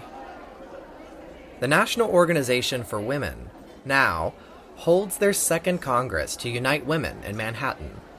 This feminist organization was created by feminine mystique author Betty Friedan.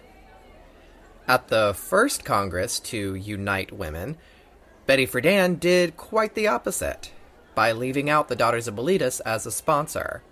You might recall, DOB's own founders, Del and Phyllis, quit the homophile movement to join Friedan's group. Friedan said the mannish, man-hating lesbians would set the feminist movement back.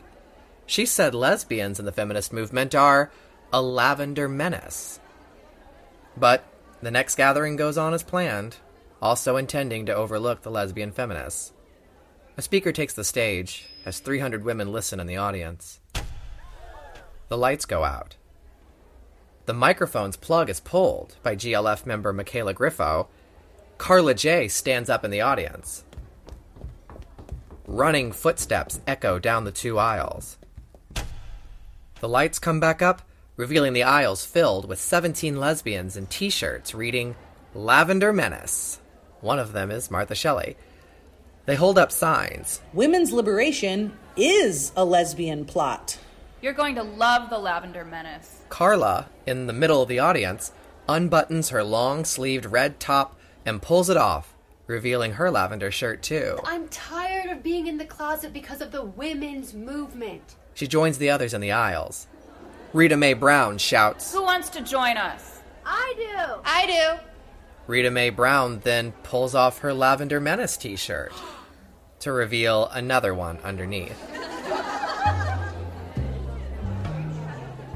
They pass around mimeographed copies of their 10-paragraph manifesto, The Woman Identified Woman, and they take the stage. As the original organizers of the event try to take the mic back, the audience boos them off and lets the lesbians run the show. This event originally had no open lesbians on their program. Now they hold the floor for 2 hours of discussion. When it's over, gay and straight women head to an all-women's dance together.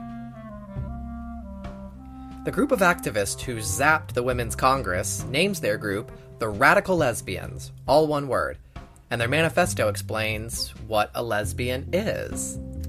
A lesbian is the rage of all women, condensed to the point of explosion. At the following NOW conference, the members will adopt a resolution for the rights of lesbians to be considered a legitimate concern for feminism.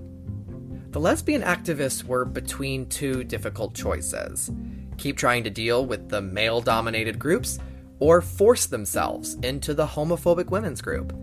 They'd already dealt with the homophile groups for 2 decades. DOB's Rita Laporte writes in the latter, "We lesbians want first-class citizenship, and you homosexuals are the last to care about that. I predict that only as women come to be accepted as fully human will you gay guys be accepted." She goes on, "It tends to be said over and over again that the real gap within humanity is that between men and women, not that between homosexual and heterosexual. When all the homosexuals, male and female, have their rights as homosexuals, we lesbians will have all the rights that women have." And then, Frank Kameny weighs in. "You seem to forget that the lesbian is, first and foremost, subject to all, yes, all of the problems of the male homosexual, and with no special problems as a lesbian. If one is a Negro homosexual or a Jewish homosexual, one may well fight racism and anti-Semitism as well as fighting anti-homosexuality. One's two battles are far better and far more effectively fought totally separately." This is Kameny's final letter, published by the latter. Meanwhile, editor Gene Damon calls for DOB members across the nation to start their own chapters, break off from the mainstream movement. That appears to be the best way to organize. She's already announced 1969 as the year of the chapter, and she encourages readers to open their local chapters by using her Bilitis publication to spread a feminist message in their towns. Focus on feminism now in order to lift up lesbians. Kameny then writes to her, "To say that male homosexuals and lesbians have less in common than almost any two groups is one of these statements which is just so far out of this world, so utterly detached from reality, and so far off the deep end that I am quite unable either to take it seriously or to reply to it. I feel that by your views you are backing yourself off into an unfortunate corner of total unreality and total irrelevancy to the real world of here and now. I know that I have written exceedingly strongly here, and hope that it will not destroy or damage the good personal and working relationship which we have, but I was really quite incredulous at reading your remarks." Latter editor Gene Damon replies, "I can no more separate being a lesbian from being a woman than you can separate being a male homosexual from the fact that you are a man. You are just as convinced that our battles are the same as I am they are not. The thing here, though, is that from your viewpoint as a member of the current master race, it is logical, sensible, and wholly right. From my viewpoint as a second-class citizen, the handicaps are dual and not separable. Since yours is single and mine double, you really do not know how you would feel or act in some circumstances." The latter writers cover issues like these and the new generational gap. Rita Laporte notes that when once many homophiles fought for acceptance based on their similarities to heteros, now enter the young, the new morality, the belief that the individual has the right to be different. Basic to this attitude is the assertion that the larger society cannot legitimately dictate the life patterns or social habits of its individual members. A vested interest in nonconformity.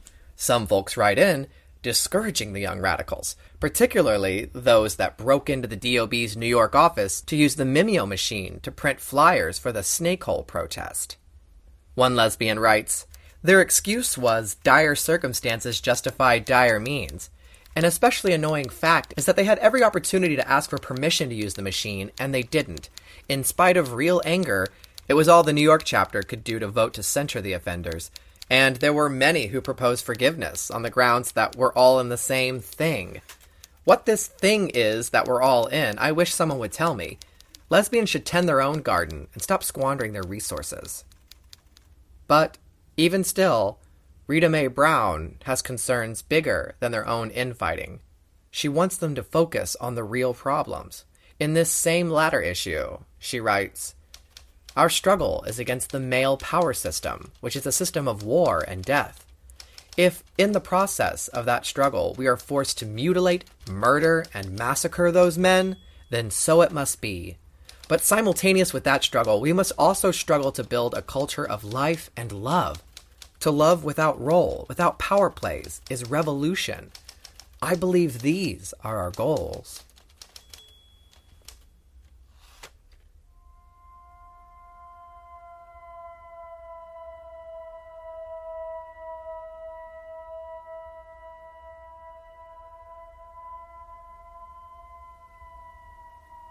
In the middle of the day, a woman walks into the Daughters of Bolitas San Francisco office, finding no one there. She goes for the filing cabinets. She collects the magazine's correspondence with women all over the country, grabs copies of every single issue of the latter, and she collects the magazine's production tools. And, most importantly, she takes the magazine's mailing list. She cleans out the latter office, packs it all up, and vanishes. Who would do this, everyone wonders? The FBI? The cops? Would a lesbian do this, they wonder? Until one day in August 1970, when the subscribers check their mail. A new issue of the latter. Inside the magazine, the writers reveal the truth of the latest homophile heist. Replacing the original Daughters of Bolitas statement of purpose is a new, bold manifesto. The latter, published by lesbians and directed to all women seeking full human dignity, had its beginning in 1956. It was then the only lesbian publication in the U.S. It is now the only women's magazine openly supporting lesbians, a forceful minority within the women's liberation movement. Initially, the latter's goal was limited to achieving the rights accorded heterosexual women, that is, full second-class citizenship. In the 1950s, women as a whole were as yet unaware of the oppression. The lesbian knew, and she wondered silently when her sisters would realize that they too share many of the lesbians' handicaps, those that pertained to being a woman. Latter editor Barbara Greer, aka Jean Damon, and Rita Laporte have hijacked the publication. Rita writes from the magazine's new office, her home in Reno, Nevada. With this issue, the latter, now in its 14th year, is no longer a minority publication. It stands squarely with all women, that majority of human beings that has known oppression longer than anyone. To raise all women to full human status, with all of the rights and responsibilities this entails. To include all women, whether lesbian or heterosexual. Occupations have no sex and must be open to all qualified persons for the benefit of all. Lifestyles must be as numerous as human beings require for their personal happiness and fulfillment. Ability, ambition, talent, these are human qualities. Original and early daughters, Barbara Giddings, Stella Rush, Helen Sandoz, Del Martin, and Phyllis Lyon, call it a theft, an inside job in the works for a while. The evidence? The address on the magazine's masthead was changed too early, a month before the heist, they notice, to a P.O. box in Reno. Rita will believe she's saving the latter, but the magazine will fold in 1972. At the 1970 DOB convention in New York, the daughters will mourn the loss of their magazine, and Phyllis Lyon will take the stage for a speech about the infighting they're still caught up in. The lesbians' lot today is tied up with two movements, the feminist movement and the homophile movement. The lesbian's dilemma is that while she may offer her services and her loyalties to both, she is rarely truly accepted in either. Barbara Giddings will add that gay men and women will need to cooperate in order to move this cause. No one is going to do it for us. The Los Angeles DOB reports after the convention, things are indeed looking up for DOB of today and tomorrow. Yesterday has been thoroughly buried. Thoroughly. So, Shirley and Marion's plan to take Bilitis to a local level, back in episode 9, is effectively established.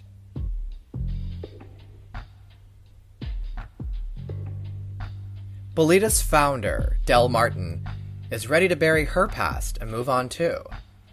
At that 1970 NACO meeting, described as the battle that ended the homophile movement, with all the rifts between new and old activists, Del had her eye on other rifts going unacknowledged. Rifts between the genders. She watched as the SIR president called for unity, inviting activists to come forward and join hands at the head table, but he only called out the names of men to join him. No women at all. It was the final straw for Del Martin.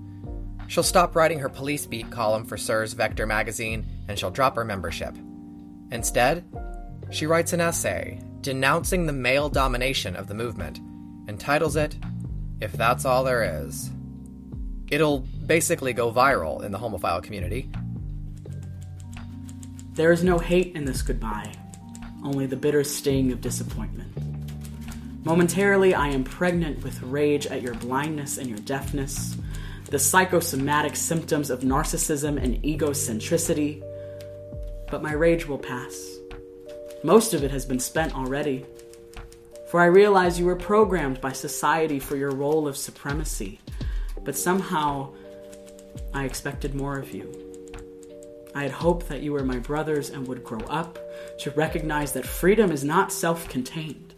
You cannot be free until you free me and all women, until you become aware that in all the roles and games you play, you are always it.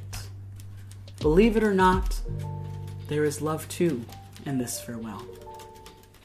How could anyone hold a grudge against helpless beings who are compelled to grope for their very existence? Besides, I must go where the action is, where there is still hope, where there is possibility for personal and collective growth. It is a revelation to find acceptance, equality, love, and friendship, everything we sought in the homophile community, not there, but in the women's movement. Even Jean Damon and Rita Laporte, in their new version of the latter, will reprint the essay aimed at gay men. Those were stultifying roles you laid on me, and I shall no longer concern myself with your toilet training. You're in the big leagues now, and we're both playing for big stakes. As I bid you adieu, I leave each of you to your own device. Take care of it. Stroke it gently. Mouth it and fondle it. As the center of your consciousness, it's really all you have.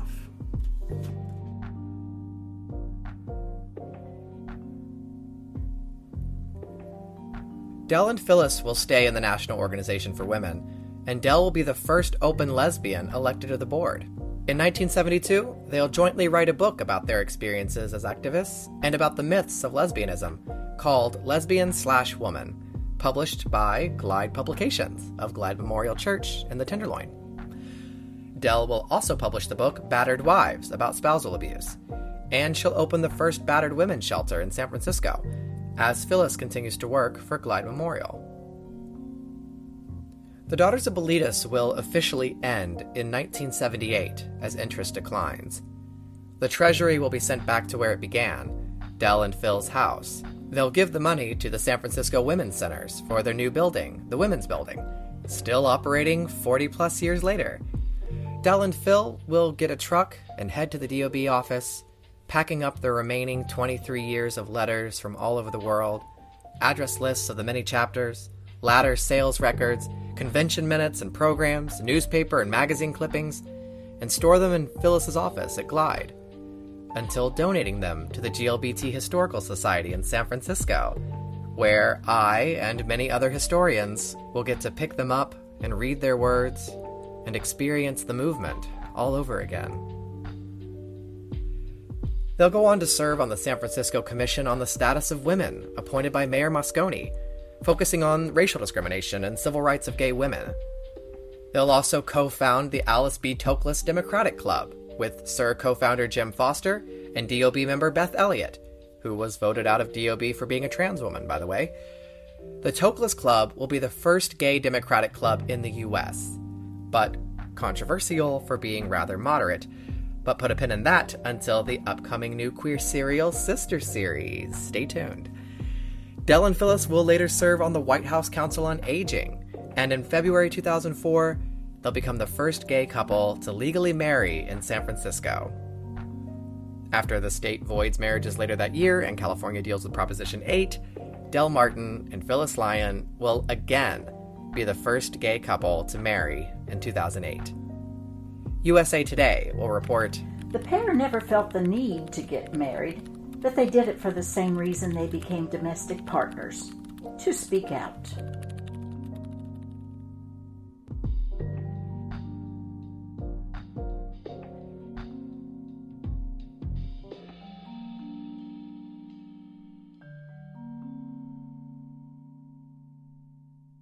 Carol Greetzer, do you refuse to represent us in City Council? Back in 1970, the Gay Activist Alliance zaps their city councilor at the Village Independent Democratic Club. She has refused to see their petitions. Tell them I have a terrible cold. I didn't refuse those petitions. I had too many things to carry. Is there a specific piece of legislation you're talking about? The job discrimination bill. My stand is there is no way to getting this through, not even with bombs. The very least we expect is a commitment, Miss Greetzer. You've never issued a position statement about homosexuals. You are guilty of a crime of silence. Guilty of a crime of silence. Guilty of a crime of silence. You are guilty of a crime of silence. Guilty of a crime of silence. Will you back us up? Yes. Will you co-sponsor a bill? Yes. Do you accept the petitions? Yes. If you have legitimate grievances, I will see to it they are forwarded to the right party. We want Governor Rockefeller to come out and fight for homosexual rights. Rockefeller is guilty of a crime of silence, and we are not leaving until we get a satisfactory answer to our demands.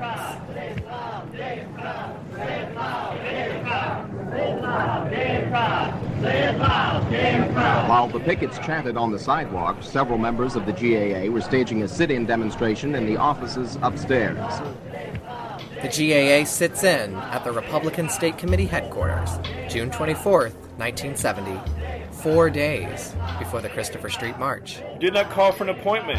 You have not made a legitimate request. The activists sit down on the floor of the waiting room. Downstairs on the ground, in Midtown, GAA's picket line holds hands and kisses and hugs for the cameras.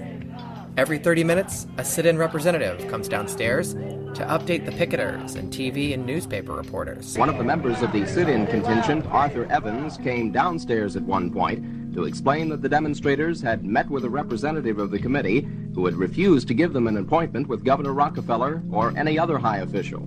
The only thing he said he would do is pass the buck. We have approached the Republican State Committee because the governor has made himself inaccessible to the people of the state of New York. The only thing he said he could do was to pass the buck. Pass the buck. That's all homosexuals have been getting in this state since this state has been founding. Nobody represents homosexuals. All they do is pass the buck. We are going to sit in until somebody who of importance comes to talk to us about our demands. And if they don't come to talk to us, they're going to have to send the cops in to drag us out. Because gay power is here to stay. And nobody is going to ignore us any longer.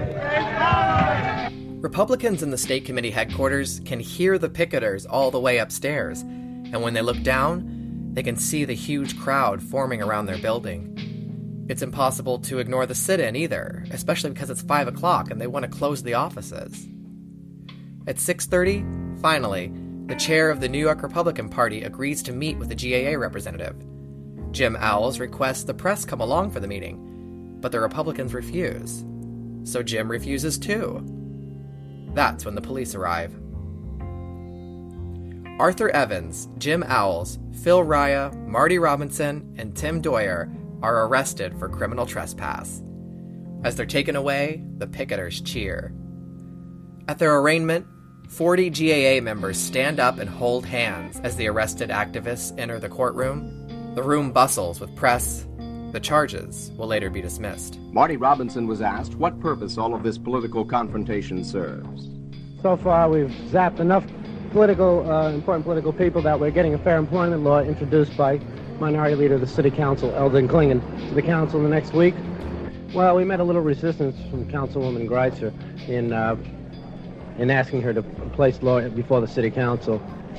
We confronted Mrs. Greitzer at a meeting of the Village Independent Democrats, took over the meeting, raucously demanded that she repent, as it were, and change her tune, which she did publicly, and said with several other politicos present who took up the banner immediately and decided to introduce two bills. One is a fair housing law by Carter Burden, and the other one is a fair employment law, an anti-closet law, being introduced by the Minority Leader, Eldon Klingon. I think we're going to get back at everybody who testifies against us. The Rockefeller Five, as they're called, are the first people to ever be arrested for a gay sit-in. Many more will be arrested in the following years, especially as ACT UP goes on to stage their famous zaps all over New York City. The Gay Activist Alliance will also zap St. Patrick's Cathedral, the New York City Taxi Commission, the American Psychiatric Association, the New York Daily News offices, the Board of Education offices, a few district attorneys' offices, ABC and CBS News, even the Dick Cavett Show, to the point where Dick Cavett has to give GAA time to speak on the air. The GAA also demonstrates in Times Square to protest police harassing trans women and sex workers. When an agency called Fidelifax is revealed to be collecting information for employers on gay applicants, saying that if they look like a duck and quack like a duck, they need to be noted as homosexual, the GAA will arrive to picket, complete with Marty Robinson in, of course, a duck costume. When Harper's Magazine publishes an offensive article on homosexuality, guess who holds a sit-in at their offices? When a city clerk in the Marriage Bureau makes insulting comments about gays wanting to marry, the Gay Activist Alliance shows up and takes over the phones. Yes, we took over the office and we're having a great party. Why don't you come down? Wedding cake. Free marriage license. We have wedding cake. We have today. free marriage license. We're giving out marriage licenses free. We have a wedding cake here. It's really great. This office has been liberated. Oh, this is definitely the Marriage Bureau, but it's been taken over by the Gay Activist Alliance. Your mother and dad want to get married? Are they gay? Oh, I'm sorry, we can't help you. No. Randy Wicker filmed it. Check it out on my Patreon. Soon after that, GAA will also open the city's first gay community center in an old firehouse. In 1972, the GAA will get word that John Lindsay intends to announce his campaign to run for U.S. president at a fundraising event at Radio City. Naturally, the activists purchase 10 tickets. The government likes to harass gay bars during election seasons to score points, so the gays want to score a few back this time. Radio City is packed with public officials and press, and since they've become well known, the GAA activists show up in actual disguises. John Lindsay takes the stage. Morty Manford runs to the mezzanine near all the reporters. Homosexuals need your help! Morty handcuffs himself to the railing. The gay activists stand up throughout the audience, and they take out pocket alarms, the kind that are typically used in case of muggers. They pull out the pins, setting off the little alarms, and throw them into the audience while shouting their demands at Lindsay. The crowd erupts into pandemonium. Cops run to remove Morty from the mezzanine balcony, but he says he's tossed the handcuff key. It's actually in his vest pocket. Someone else enters the mezzanine wearing a raincoat. Security asks them what they want, and they improvise. "Officer, I'm here to arrest that man." They're allowed onto the mezzanine, where they open their raincoat and pull out 2,000 flyers listing their demands. They toss them over the balcony railing, covering the Radio City audience. In all the chaos, John Lindsay leaves the stage and the curtain drops. About a month later, the GAA will confront the mayor again outside a Broadway show. The mayor's wife finally loses it, kicking and hitting people around her as the mayor tries to hold her back. Mayor Lindsay will finally give in and issue a statement in favor of the city council bill prohibiting discrimination based on sexual orientation. The Gay Activist Alliance inspires tons of subsequent gay activist groups who will follow them, like ACT UP, and another group created by some of GAA's own members. It'll happen at Weinstein Hall at NYU in the fall of 1970. The organizers of the Stonewall Anniversary March, called the Christopher Street Liberation Day Committee, they will plan 4 dances at the hall to raise money for gay medical, housing, and legal funds.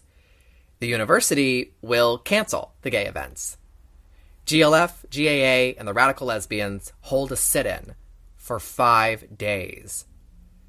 That's where Sylvia Rivera gets an idea, as she watches gay activists abandon their people at the sit-in. On the 5th day, with only a few people left sitting in, riot police drag the remaining activists out of the hall. Mostly transgender people are left, with nowhere else to go.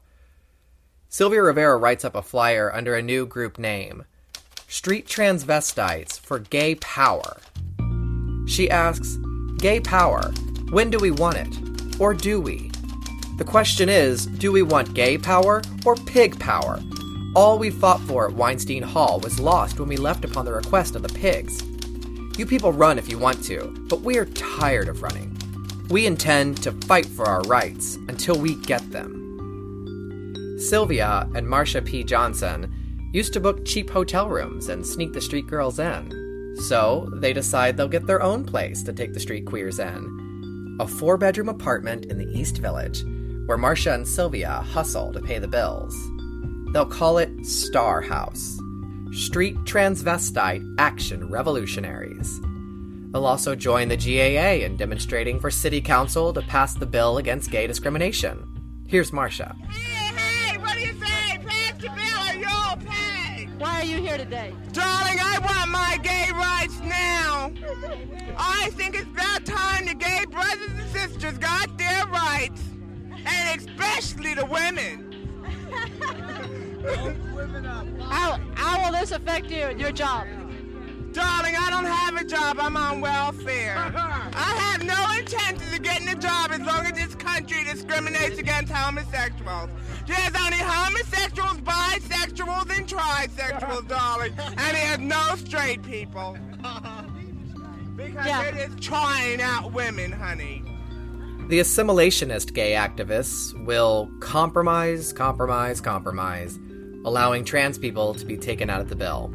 STAR's activity will dwindle, ending in 1973, at the 4th Stonewall anniversary, where Sylvia Rivera and Queens Liberation Front founder Lee Brewster will be asked not to speak, because drag apparently makes gays look bad. But Sylvia will force her way onto the stage and grab the mic. Let her speak. Just a moment. Listen, we don't know what you want. Now, do you want these people to speak? Wait a minute. Please wait. Will the people who want it say yes? That's the end of the conversation.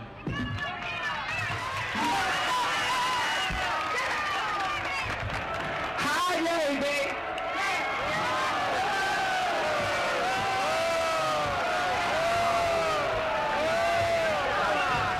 Y'all better quiet down. I've been trying to get up here all day for your gay brothers and your gay sisters in jail. They write me every motherfucking week and ask for your help. And you all don't do a goddamn thing for them. Have you ever been beaten up and raped in jail? Now think about it. They've been beaten up and raped after they haven't spent much of their money in jail to get their cell phones and try to get their sex change.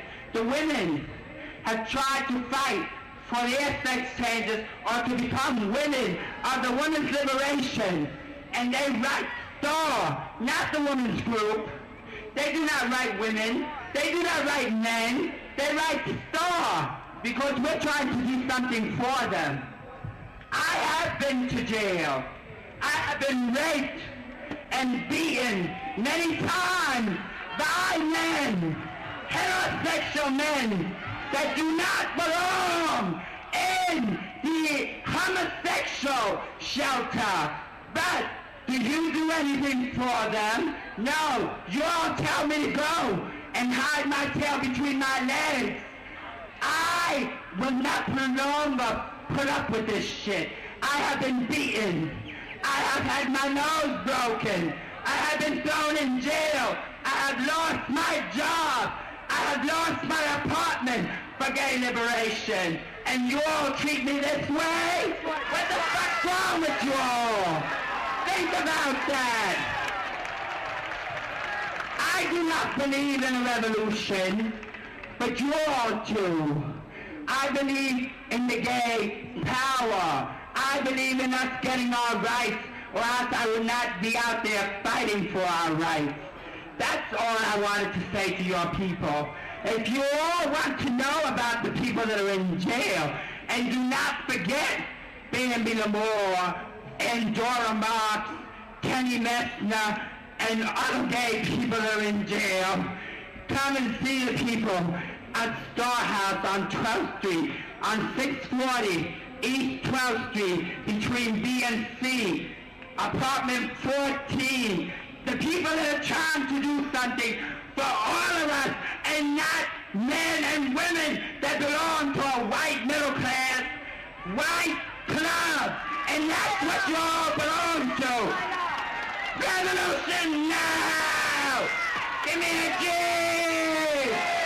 Give me an A! Give me a Y! Give me a P! Give me an O! Give me a W! Give me an E! Give me an R!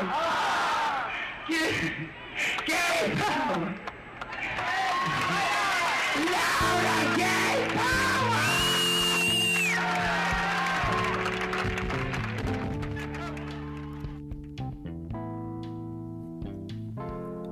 Sylvia Rivera will later say, in a famous speech near the end of her life, "I'll be the first one to step on any organization, any politician's toes if I have to get the rights for my community." The movement still has a long way to go. After STAR ends, Sylvia will leave the gay movement for years. She'll start STAR again decades later, but let's put a pin in that for another day.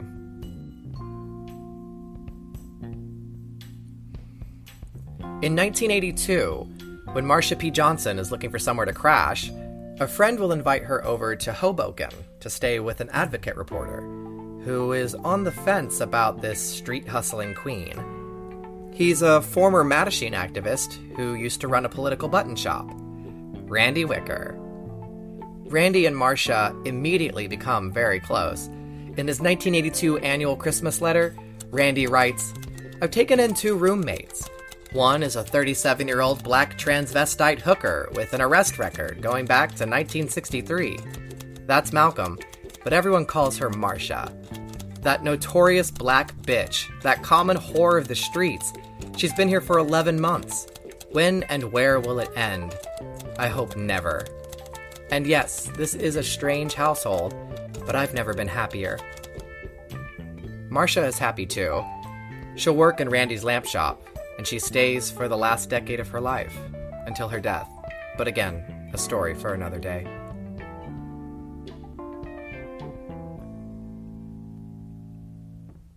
A decade after the former astronomer, Frank Kameny, requested his meeting with the Civil Service Commission, he'll finally get it in 1973. The same day he finally meets with the CSC, They'll announce that homosexuality will no longer be grounds for firing in the U.S. government. The court cases he's led against the CSC are wearing down on them. Kameny will become a District of Columbia Human Rights Commissioner, pushed into power by the GAA. A mere 2 months later, D.C. will eliminate the police department's morals division, the queer catchers. Frank will write to Barbara Giddings and Kayla Husen, "The war, which they have fought against the gay community since 1950, and against me personally since 1957, is over. We have won." Frank Kameny will go on to draft the bill that overturned sodomy laws, passed in 1993. He'll be the first openly gay candidate for Congress, and he'll found the Gay and Lesbian Alliance of Washington, D.C. In 2010, he will be invited to witness President Obama sign the repeal of Don't Ask, Don't Tell.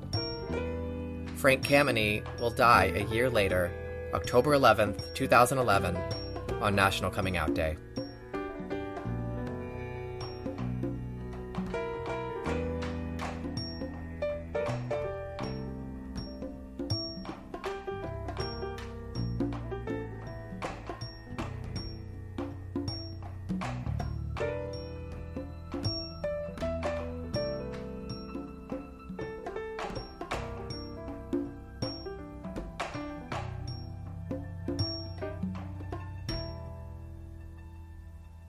Back in 1970, Barbara Giddings still doesn't feel quite as though she has won. Sure, steps have been made, but with doctors still diagnosing us as sick, there will always be these medical grounds for discrimination. GAA and STAR will hold demos outside Bellevue Hospital to protest shock therapy treatment on queers, once they even break in and sneak Marcia out, but these protests don't erase the diagnosis in the books. Barbara Giddings starts making new plans.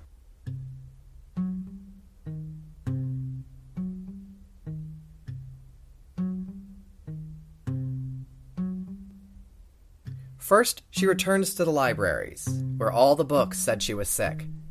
In 1970, she makes change from the inside. Barbara joins the American Library Association, networking her way into a small gay group and becoming their coordinator, a group called the Gay Task Force. She prepares a booth for the 1971 American Library Association convention in Dallas with a big sign saying, "Hug a homosexual." One side is women only, the other is men only. She waits behind her booth with author Alma Rautsong, who used to sell her lesbian book at DOB meetings. No one gets in line to hug them, so Barbara and Alma wave over some TV cameras and kiss for the crowd. The aisles pack with people, but still no one gets in line. Barbara and Alma pass out suggested gay bibliographies for the libraries. Most of the famous authors at the convention aren't even shown on TV, because the footage of Barbara and Alma takes the spotlight. It's shown on the news twice that night, and again in the morning. Over at the American Psychiatry Association convention that year, Kameny and other gay people are presenting a panel called Lifestyles of Non-Patient Homosexuals, which they jokingly call Lifestyles of Impatient Homosexuals. The previous year at the APA, gays in the audience got pissed about being called sick. They shouted things like, "Stop talking about us and start talking with us," and "We're the people whose behavior you're trying to change." One panel on conversion therapy was heckled by gays like Barbara and Frank so loudly that it ended early. Quote-unquote Dr. Irving Bieber said at that convention, "I never said homosexuals were sick. What I said was that they have displaced sexual adjustment." A protester shouted back at him, "That's the same thing, motherfucker!" GAA stormed the convention with Frank's help. He grabbed the mic and announced, "Psychiatry is the enemy incarnate. Psychiatry has waged a relentless war of extermination against us. You may take this as a declaration of war against you." So the next year, in 71, Kameny says on his panel, "We are rejecting you all as our owners. We possess ourselves, and we speak for ourselves, and we will take care of our destinies." All this speaking out at the APA leads Kameny and Giddings to hear word that there is a secret gay PA group that meets during these conventions. The next year, 72, Barbara, Kay, and Frank make big new plans that will change the queer movement again. Because of their demos and open conflicts at previous APA conventions, Barbara and Frank have been invited to speak on another panel, Psychiatry, Friend or Foe to Homosexuals, a Dialogue. Kay looked at the panel list and said, "This isn't right. Here you have two psychiatrists pitted against two gays. What you really need is someone who is both." So, the APA agrees that if Kay and Barbara can find a gay psychiatrist, that doctor can join the panel. The activists dive into the underground world of the gay PA, writing letters and making calls across the country. And finally, one doctor agrees to talk, on one condition.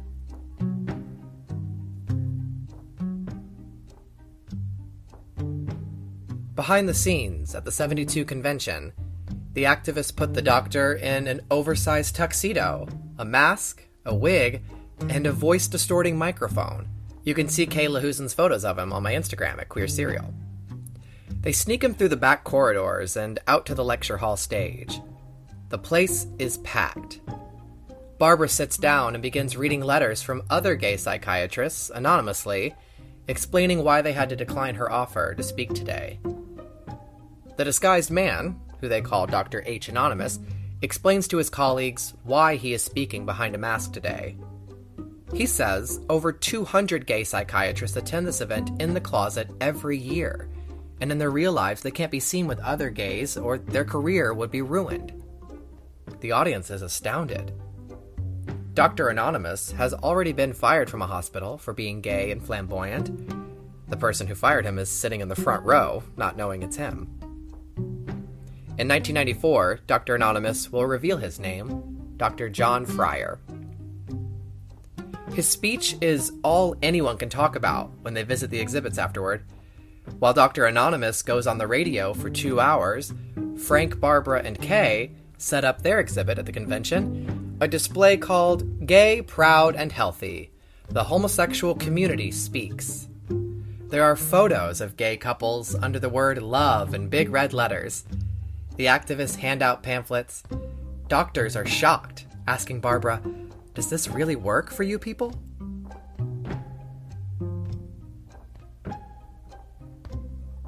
Another panelist from that event, Dr. Judd Marmer, has spent the past several years working with Dr. Evelyn Hooker, who ran that so-called Fairy Project, the first study of homosexuals. He agrees with her and the gay activists that gays are not sick. Marmer runs for APA president in 73, determined to remove homosexuality from their Diagnostic and Statistical Manual of Mental Disorders. The other two people running for president are determined to do the same. Just a year after Barbara, Kay, Frank, and Dr. Anonymous speak, the American Psychiatry Association votes 13-0 to remove homosexuality from the DSM. The so-called doctors, Socarides, and Bieber demand a referendum. Over 10,000 psychiatrists vote, and the decision stands. Gays are not sick. The January 1974 issue of Chicago's Gay Crusader hits the stands, announcing in an all-caps headline, 20 million gay people cured.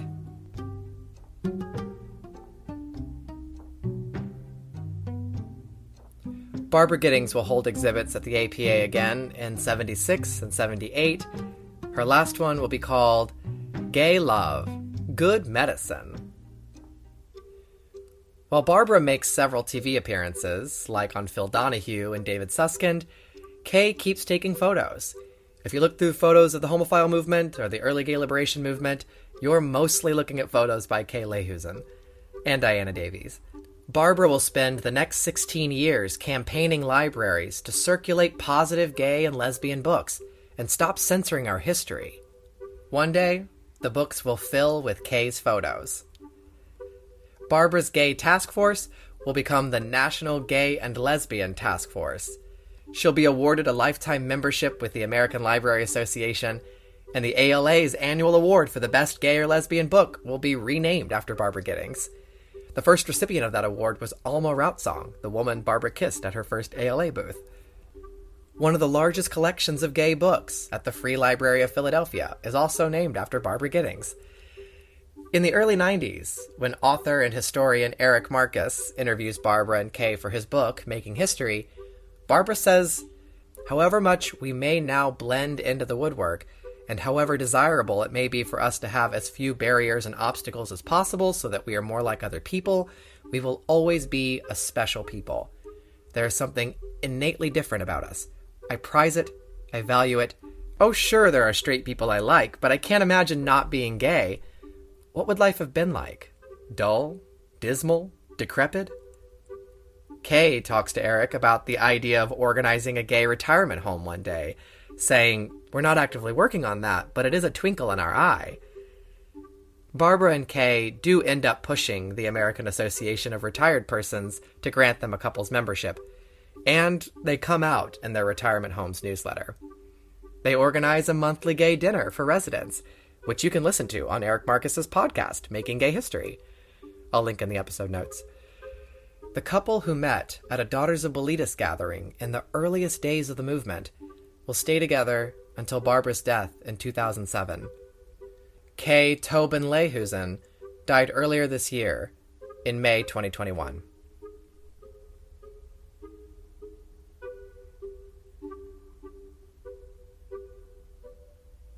Everything changed after the gay liberation movement began.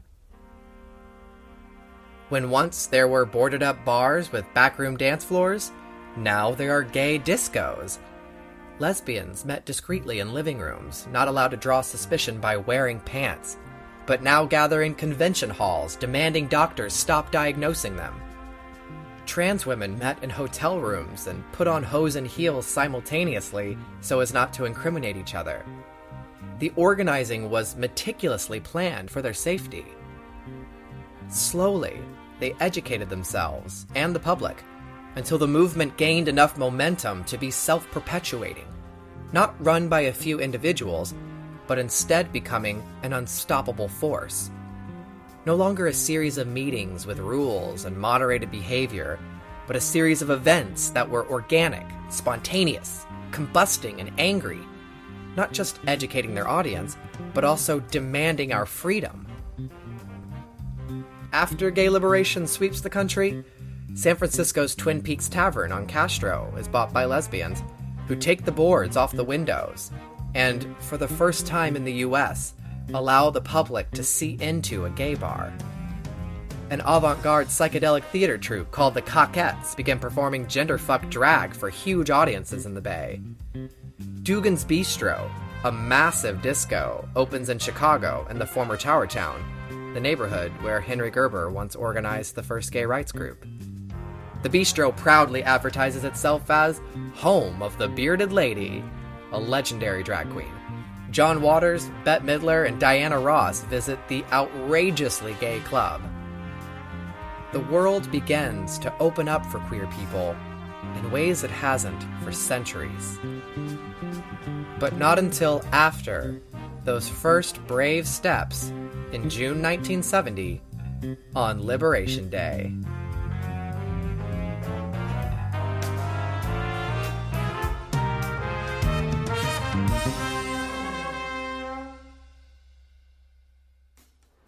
In 1955, there were reports of a homosexual underworld in Boise, Idaho.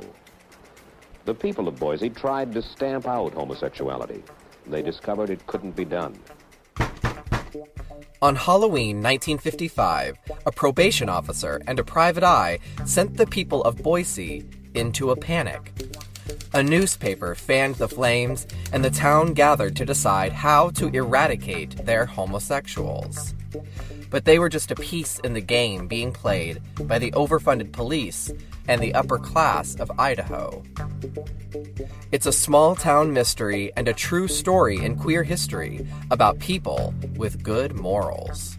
The year-long investigation that followed shook Boise to its foundations. Skipping town before they're entrapped in the park or caught by the doctor, Boise's homosexuals can't avoid setup after setup in an effort to take down the elusive queen. the supposed ringleader of Boise's gay underworld.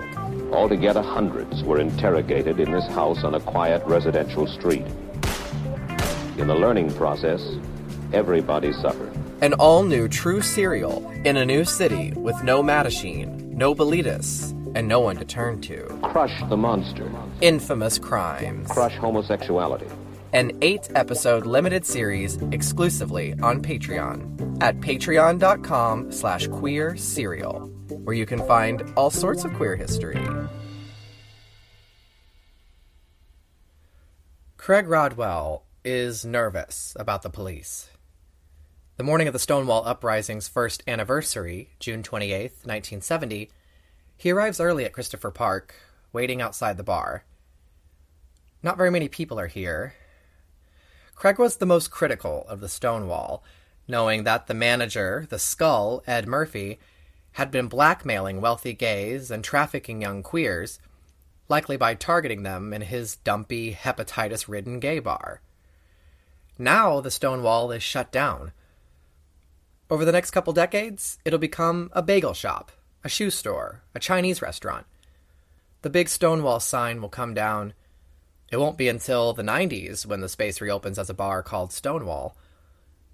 Craig is happy to be rid of the bar. He's been pushing for his community to have better resources since he was too young to even join the Mattachine.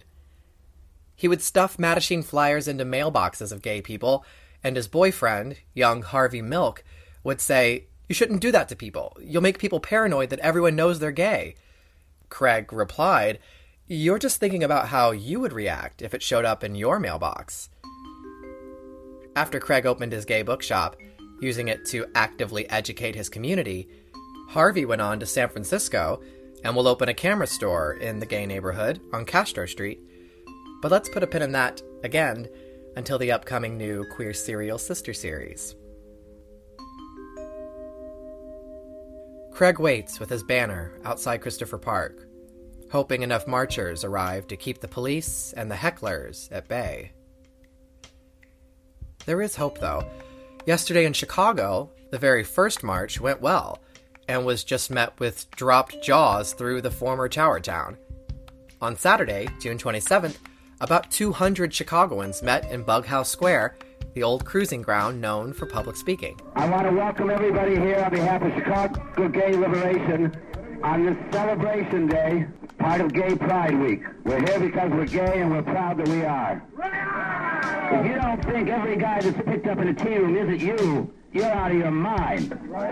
And if you don't think that every guy that gets busted in this park, that's gotten murdered being picked up in this park, getting robbed in this park, you're out of your mind. And all I gotta say about this park is let's get the hell out of here and let's stop being those fucking kind of homosexuals who are hiding, and let's get on to Michigan Avenue. Henry Weemhoff, the student who placed the ad for gay roommates, also spoke to the crowd. Like we're told we're supposed to live lives that are honest and that are free, but the more we try and live lives that are honest and free, the more we get fucked over. But we're not going to accept anymore. And if the shit hits us because we're not going to accept it anymore, that's okay, because we've taken the shit all of our lives anyway. And we can deal with it in an overt form as well as the kind of covert form we've had to take it. And I think we're the better for it. They held up their flags with 2 linked female symbols and 2 linked male symbols, and they marched to Daley Plaza, where they danced around the Picasso statue.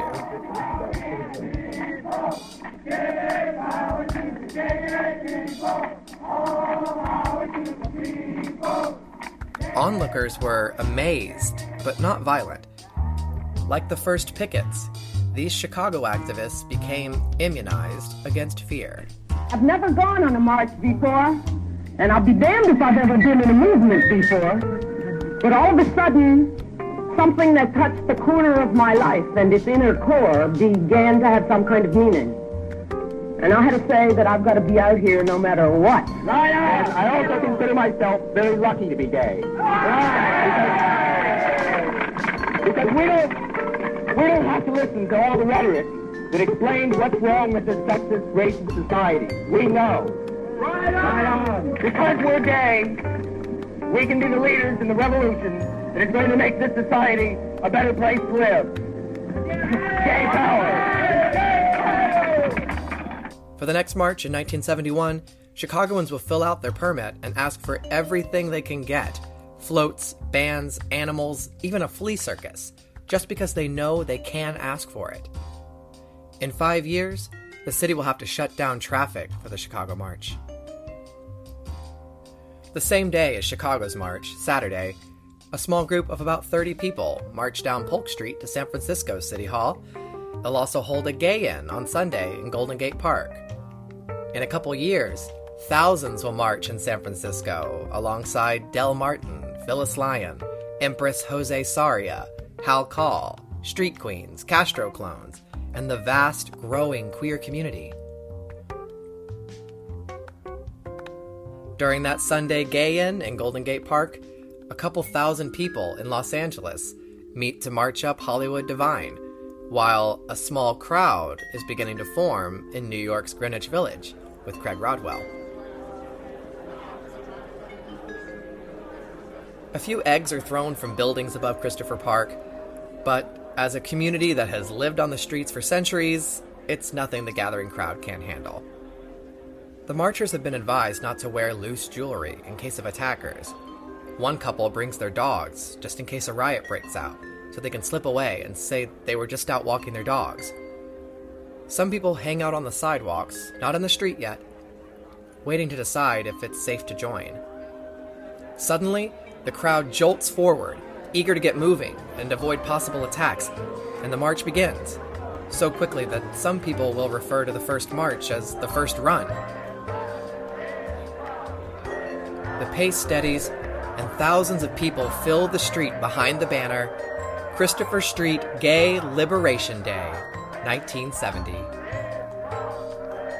Behind the banner, there are members of the various surviving chapters of the Mattachine Society and the Daughters of Bilitis, Lavender Menace Radical Lesbians, Gay Liberation Front and Gay Activist Alliance members, the Old West Side Discussion Group, the Student Homophile League of Columbia University, Street Queens, teens, and Stonewall veterans, all marching together. New York passersby on the sidewalks stop and gawk in astonishment. There is no violence, only bewilderment.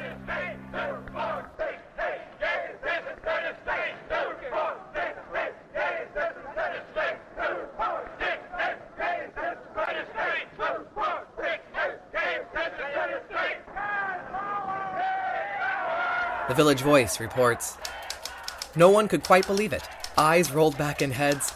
Sunday tourists traded incredulous looks. Wondrous faces poked out of air-conditioned cars.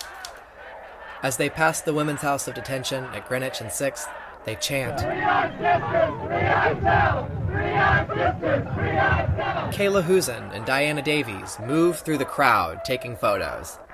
Lily Vincennes does the same, shooting footage for her short documentary, some of which you're hearing in this episode.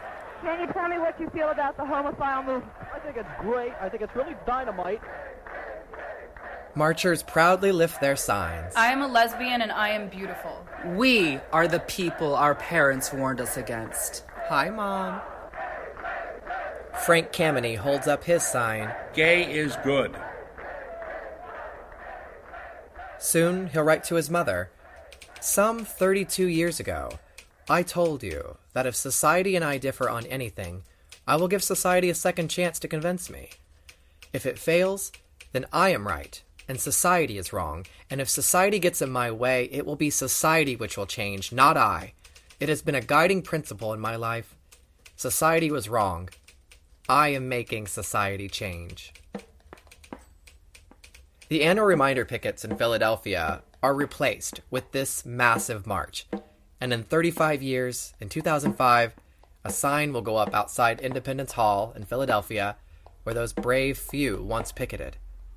It will say, "Annual public demonstrations for gay and lesbian equality were held at Independence Hall. These peaceful protests and New York Stonewall riots in 1969 and Pride Parade in 1970 transformed a small national campaign into a civil rights movement."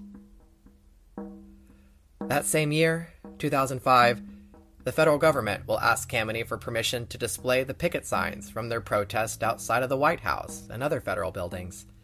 Frank will say yes, of course, and will email Barbara Giddings and Kayla Husen saying, "I am not often at a loss for words, but as today sinks in, I find myself approaching that."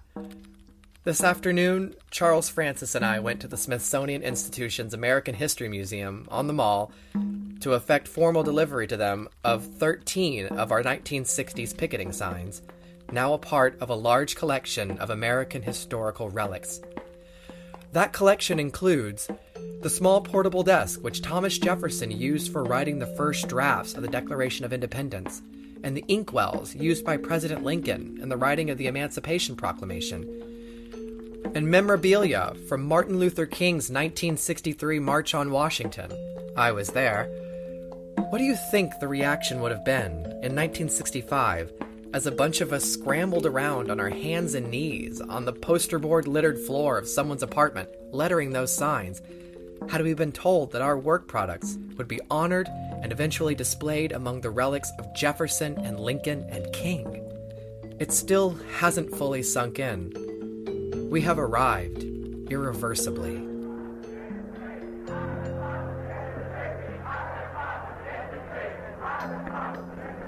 The first march, born out of those pickets, is 15 blocks long in 1970.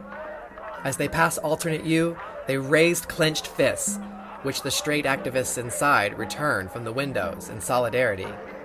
As they move through Midtown, a woman opens her office window to throw streamers of film in celebration.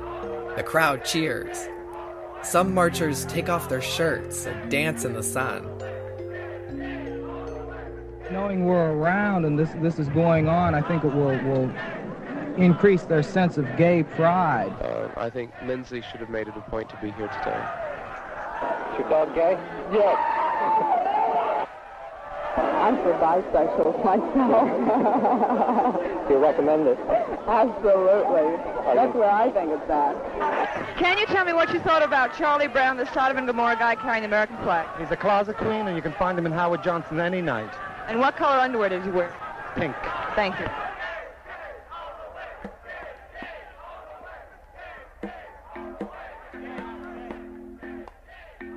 Marching down a street is public resistance. Going to a gay bar is public resistance. Wearing what you want to wear on the train to work in the morning is public resistance.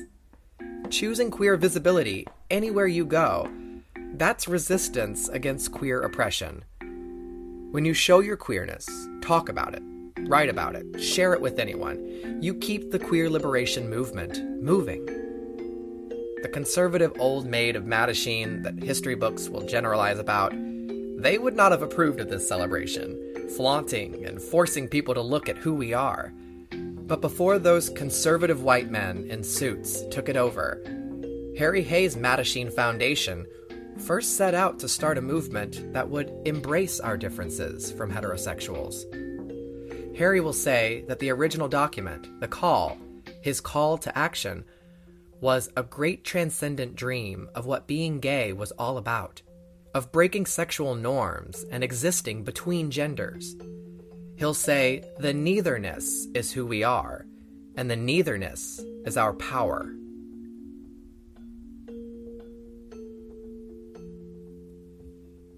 The conservatives who played it safe, putting on heterosexual society's uniform, suits for men and dresses for women, were also essential for the movement. Although their rules excluded trans people and the various gender-variant folks who pushed the movement forward through civil disobedience, the conservatives spoke to the stubborn hetero world directly, through a mask the heteros recognized, and told them to expect louder and louder queer resistance. The conservative queers were dead wrong, though, in the early movement, when they insisted that our queer community did not have its own culture. It was already there for centuries, underground. The conservatives insisted that we were just like everyone else, aside from who we take to bed. But the movement that grew out of the bars, out of the street demonstrations, pushed by our publications, depicted in our books, sung about in our music, the movement itself, is proof that a queer culture and community very much exists. And 50 years later, queer culture will still exist, larger in scale than even the most radical early activists might have imagined. Queer influence on mainstream culture will become immeasurable. But liberation does not necessarily mean assimilation to the mainstream. The homophiles won us the right to work for or fight for the American government, but you are not obligated to. Later, activists will win us the right to marry. But queer love has never required legal validation to exist. We exist beyond marriage and military and monogamy. We are people who have been thrown up generation after generation through the millennia by the forces of natural selection, Harry Hay once said. And through that, we are able to act as a mirror to see certain things that the straights can't possibly see. Because if two homosexuals can live together and thrive and to be constructive rather than destructive to each other and themselves, without legal bonds, without children, without the sanction of the great society, then they can demonstrate to heterosexuals they need not be so concerned with their property and their marriage and divorce laws.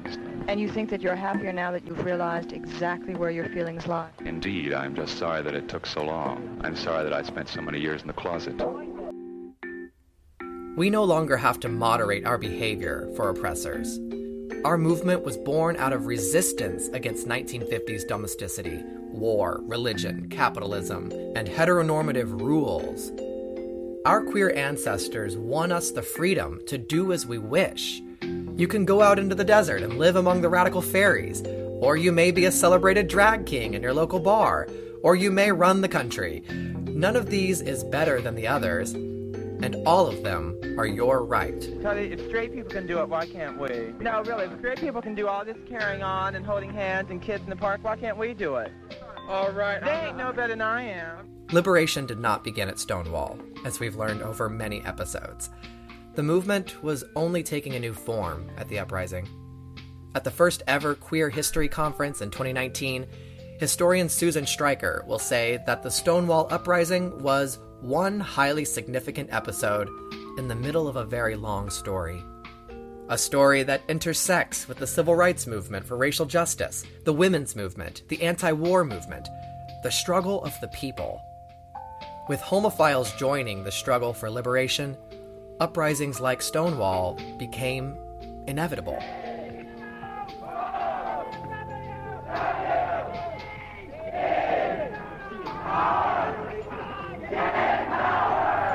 As the Christopher Street Liberation Day March arrives in Central Park, people sing a song so commonly heard at the various protests over the past 2 decades, "We Shall Overcome," as thousands pour into Sheep Meadow. The feeling was pervasive. It seemed as if everyone there knew that something of major importance had just happened to them, that there could be no turning back to the old days of hiding, degradation, and denial of their basic humanity. Oh, this is tremendous. It's really great. There's been nothing like this before, and I hope it sets a tone and a trend for the whole future. It's beautiful. Just beautiful. It's just absolutely incredible. I don't think the impact will mean anything to me until 2 days later. Oh, it's fantastic. I feel better. Brothers and sisters, man, this is really where it's at. It was so beautiful. I was in the middle of the march. I couldn't see the front because it was too far ahead of me, and I couldn't see the back. I couldn't believe it. It was just fantastic. It was beautiful. Beautiful. I'm just the happiest day so far of my life. There's a kissing contest on. Somebody dropped an eyelid. Kayla Husen writes for Gay. Thousands of gay men and women marched joyously through the streets of Manhattan Sunday, June 28th, to celebrate the first birthday of homosexual liberation. The unprecedented march was the culmination of Gay Pride Week. The ranks of festive participants stretched out over 20 city blocks as they moved from Sheridan Square in Greenwich Village up 6th Avenue to Sheep Meadow in Central Park. Throughout the meadow, gay couples cuddled, kissed, laughed, and listened to themselves being described by announcers across the band of their transistor radios. Television cameras ogled at the open show of gay love and affection and solidarity. The gay-in went on until well after sundown, after which Gay's reporter was told love knew no bounds. Said one lesbian, "We've just experienced the world's greatest consciousness-raising event for homosexuals." Said the flyer from the umbrella committee of sponsoring groups, "We are showing our strength and our love for each other by coming here today. We are all participants in the most important gay event in history."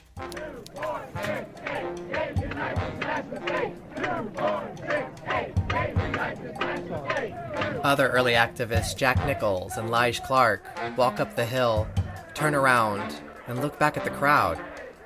Jack tears up. The march is so long, they can't see the end of it. In the crowd, Diana Davies snaps photos of Marsha P. Johnson, her hair up in ribbons, walking with her community toward the park. No longer sitting alone, typing letters to an indifferent government, Frank Kameny is overwhelmed by the turnout too. Next week, he'll write to a British gay activist about the march, saying, "It was the culmination of Gay Pride Week, and that, gay pride, was the theme of the march. Be proud of your homosexuality. Come out into the open. Hold up your head in pride." Life takes its turnings, and you don't foresee them. But ultimately, I think, in retrospect, life has been more exciting and stimulating and interesting and satisfying and rewarding and fulfilling than I ever could possibly have dreamed it would have been. Oh, go to it, Myra. Recommend. Myra, say something to the press. Fights are still ahead, but now our community is better prepared than ever to take them on. As a result of our liberation, there will be backlash. But queer activism will lift queer people into power.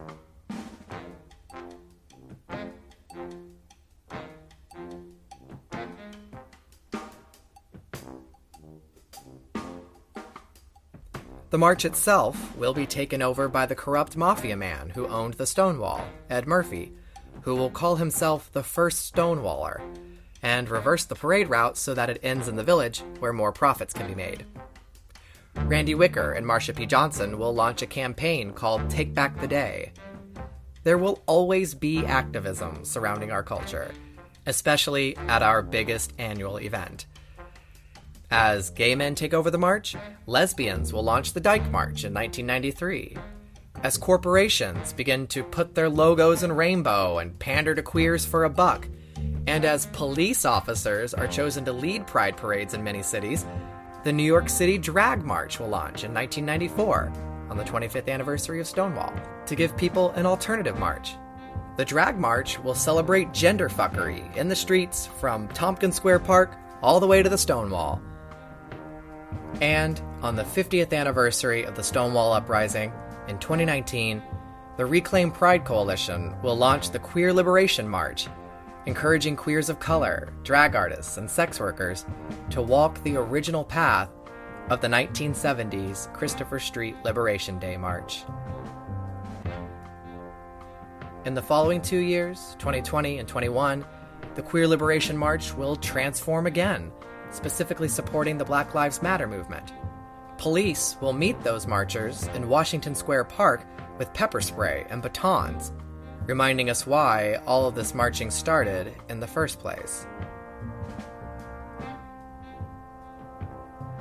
The movement began in shared glances. Two women, finally alone, chatting in a living room. Genderqueer friends in a dumpy backroom bar hiding from the cops. Men cruising quietly under lampposts in the park.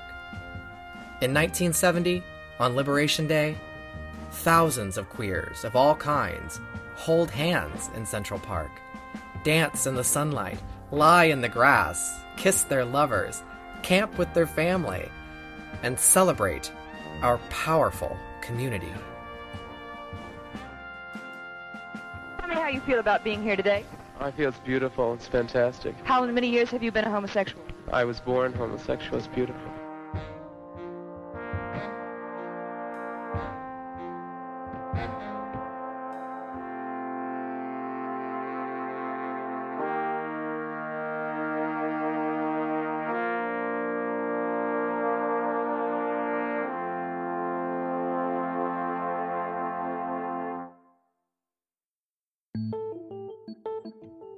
That's the end. You listened all the way to the end of the series. Wow, thank you so much. Making this show has completely changed my life. I've learned so much about myself and the world, and so many incredible opportunities and friendships have come my way. What means most to me, though, is everyone who has reached out, who experienced this time period, who told me what rang true to them or what memories came back to them. I'm so grateful you all joined me. And to folks who are younger, who have enjoyed learning our community's history, thank you so much for being open to listening to stories about the past. They're so important to better understanding ourselves and our world. Thank you all for listening to me as I learned and as I found my voice. It's been an honor to educate the children. Special thank you to John Roth and Dominic Caruso, voices on the pod, who pushed me to make the podcast in the first place that night in Dom's apartment. Thank you to Jen Freitag for being the house mother I needed and a constantly reliable friend. Thank you to my Judies Joey Kane and Will Roscoe for your guidance. And finally, I can't say thanks enough to my dearest Albert Williams, a constant source of knowledge who first told me about the Mattachine, who has helped me in countless ways, including by voicing Frank Kameny. Bill, darling, you're my Auntie Mame. They recently picketed the Village Voice, which used to be avant-garde, but which... This is so funny to read that.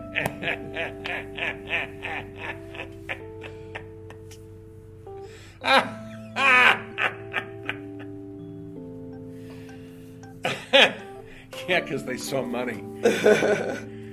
And then they became rich, and then they sold themselves to another company who published New York Magazine, and I got fired. Fuck them.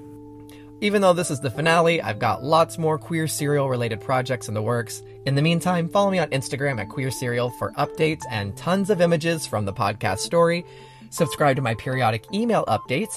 And please stay tuned for the upcoming new Queer Serial sister series, Give 'Em Hell Harry, the man who kept Harvey Milk's dream alive. Harvey left a list of successors on his audio will, and my good Judy, Will Roscoe, and I are telling you the story of Harry Britt, a minister from Texas who reluctantly filled Harvey's shoes.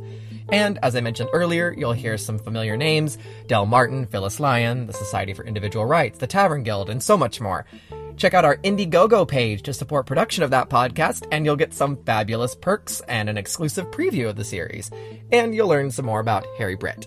There's a link in the episode notes. And did I mention my Patreon yet? There's a link to that in the episode notes, too. She will continue full steam ahead with bonus episodes, research dives, and all the filthy and fabulous queer history that we love. Patreon donors, stay tuned for some shout-outs on the new Sister Series podcast. Also, I'm leaving tons of links in the episode notes to many things referenced in this episode, like a video of Bette Midler at the Continental Baths. Check them out. That's amazing. Right? Wait, they were in... So this was like a bathhouse. Yeah, they're in the like Continental a sex Baths club.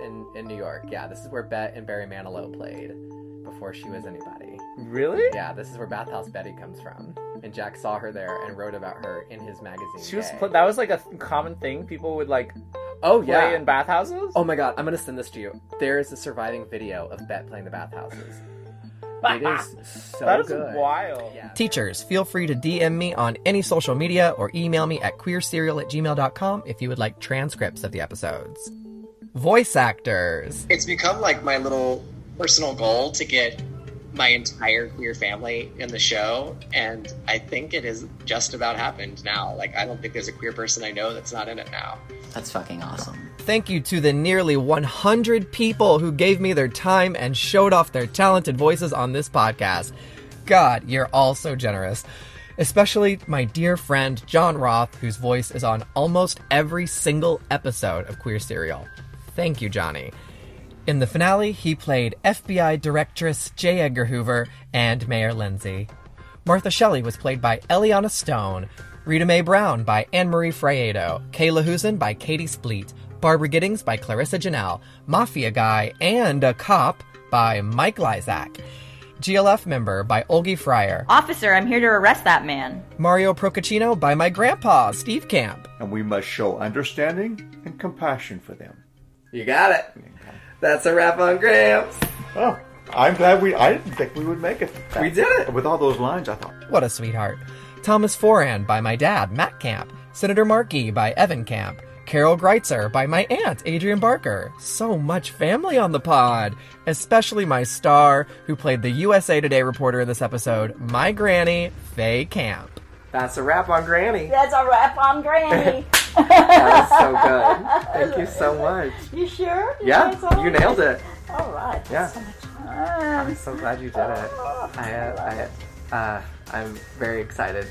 That's the last episode of the series. Michael Donson was played by David Weissman, Deputy Inspector Seymour Pine by Garrett Williams, Sylvia Rivera by Nico Valdez, Jack Nichols by Nick Large, Rita Laporte by D'Amica Victorian, and WNYC audience member by Amanda Victorian, Phyllis Lyon by Jane Sorinska, and Del Martin by Salvio Gatto.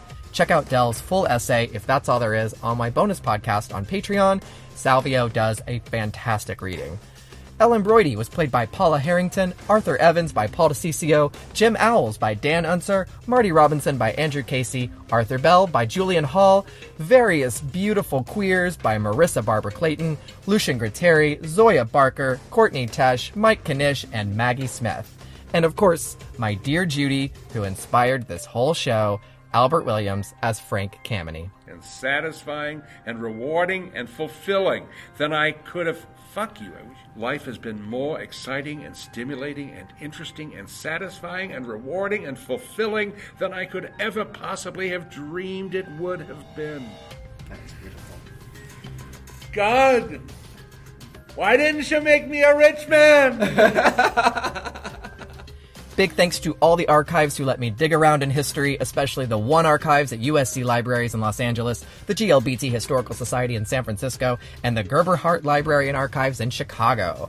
Thanks especially to all the historians like Eric Marcus, Will Roscoe, and Matthew Reamer, who have been a constant source of help. Also, thanks to my pal Katie, who reaches out with great history all the time and gave me some fantastic insight on Ladder editor Barbara Greer. Wonderful audio for this episode comes from Breck Artery's astounding audio documentary, Gay and Proud. Check out the link in the episode notes to hear the whole thing free. And also, of course, Washington Matashino Lily Vincennes shot an astounding documentary of the first Christopher Street March, also called Gay and Proud, which you can watch for free. Check out the link. You can also watch clips of Marcia and Sylvia from the Love Tapes collection at those links in the episode notes.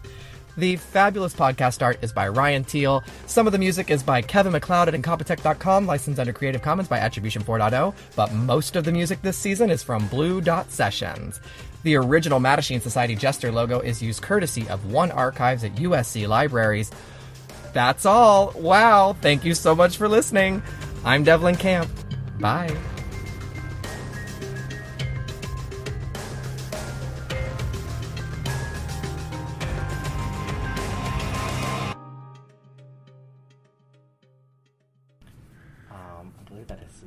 Big last rant. And then the final scene, spoiler, is the first Christopher Street Liberation Day parade. Aw. It's just that's an incomplete script. I thought I had a rant.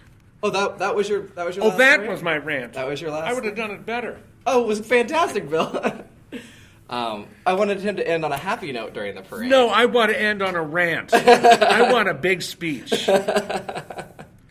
I have always depended on the kindness of strangers. No. And now, Michael, you are a sad, pathetic man. You are a homosexual and do not want to be. But you will always be a homosexual, always, until the day you die. Friends! I'm going to put that in the credits of the last episode. Until the day you die. The fascinating thing about that monologue is that at the time the play came out, that was scary to be told that. Oh, that it's unending? And now that you look at it and go, so get used to it, because it's fun. Yeah. I mean, it's actually a liberating thing. It's not a sad thing. At the time, it's daunting, I guess. But I mean, I'm talking about from the audience's point of view, as Yeah, a message in the play. Yeah. So get over it.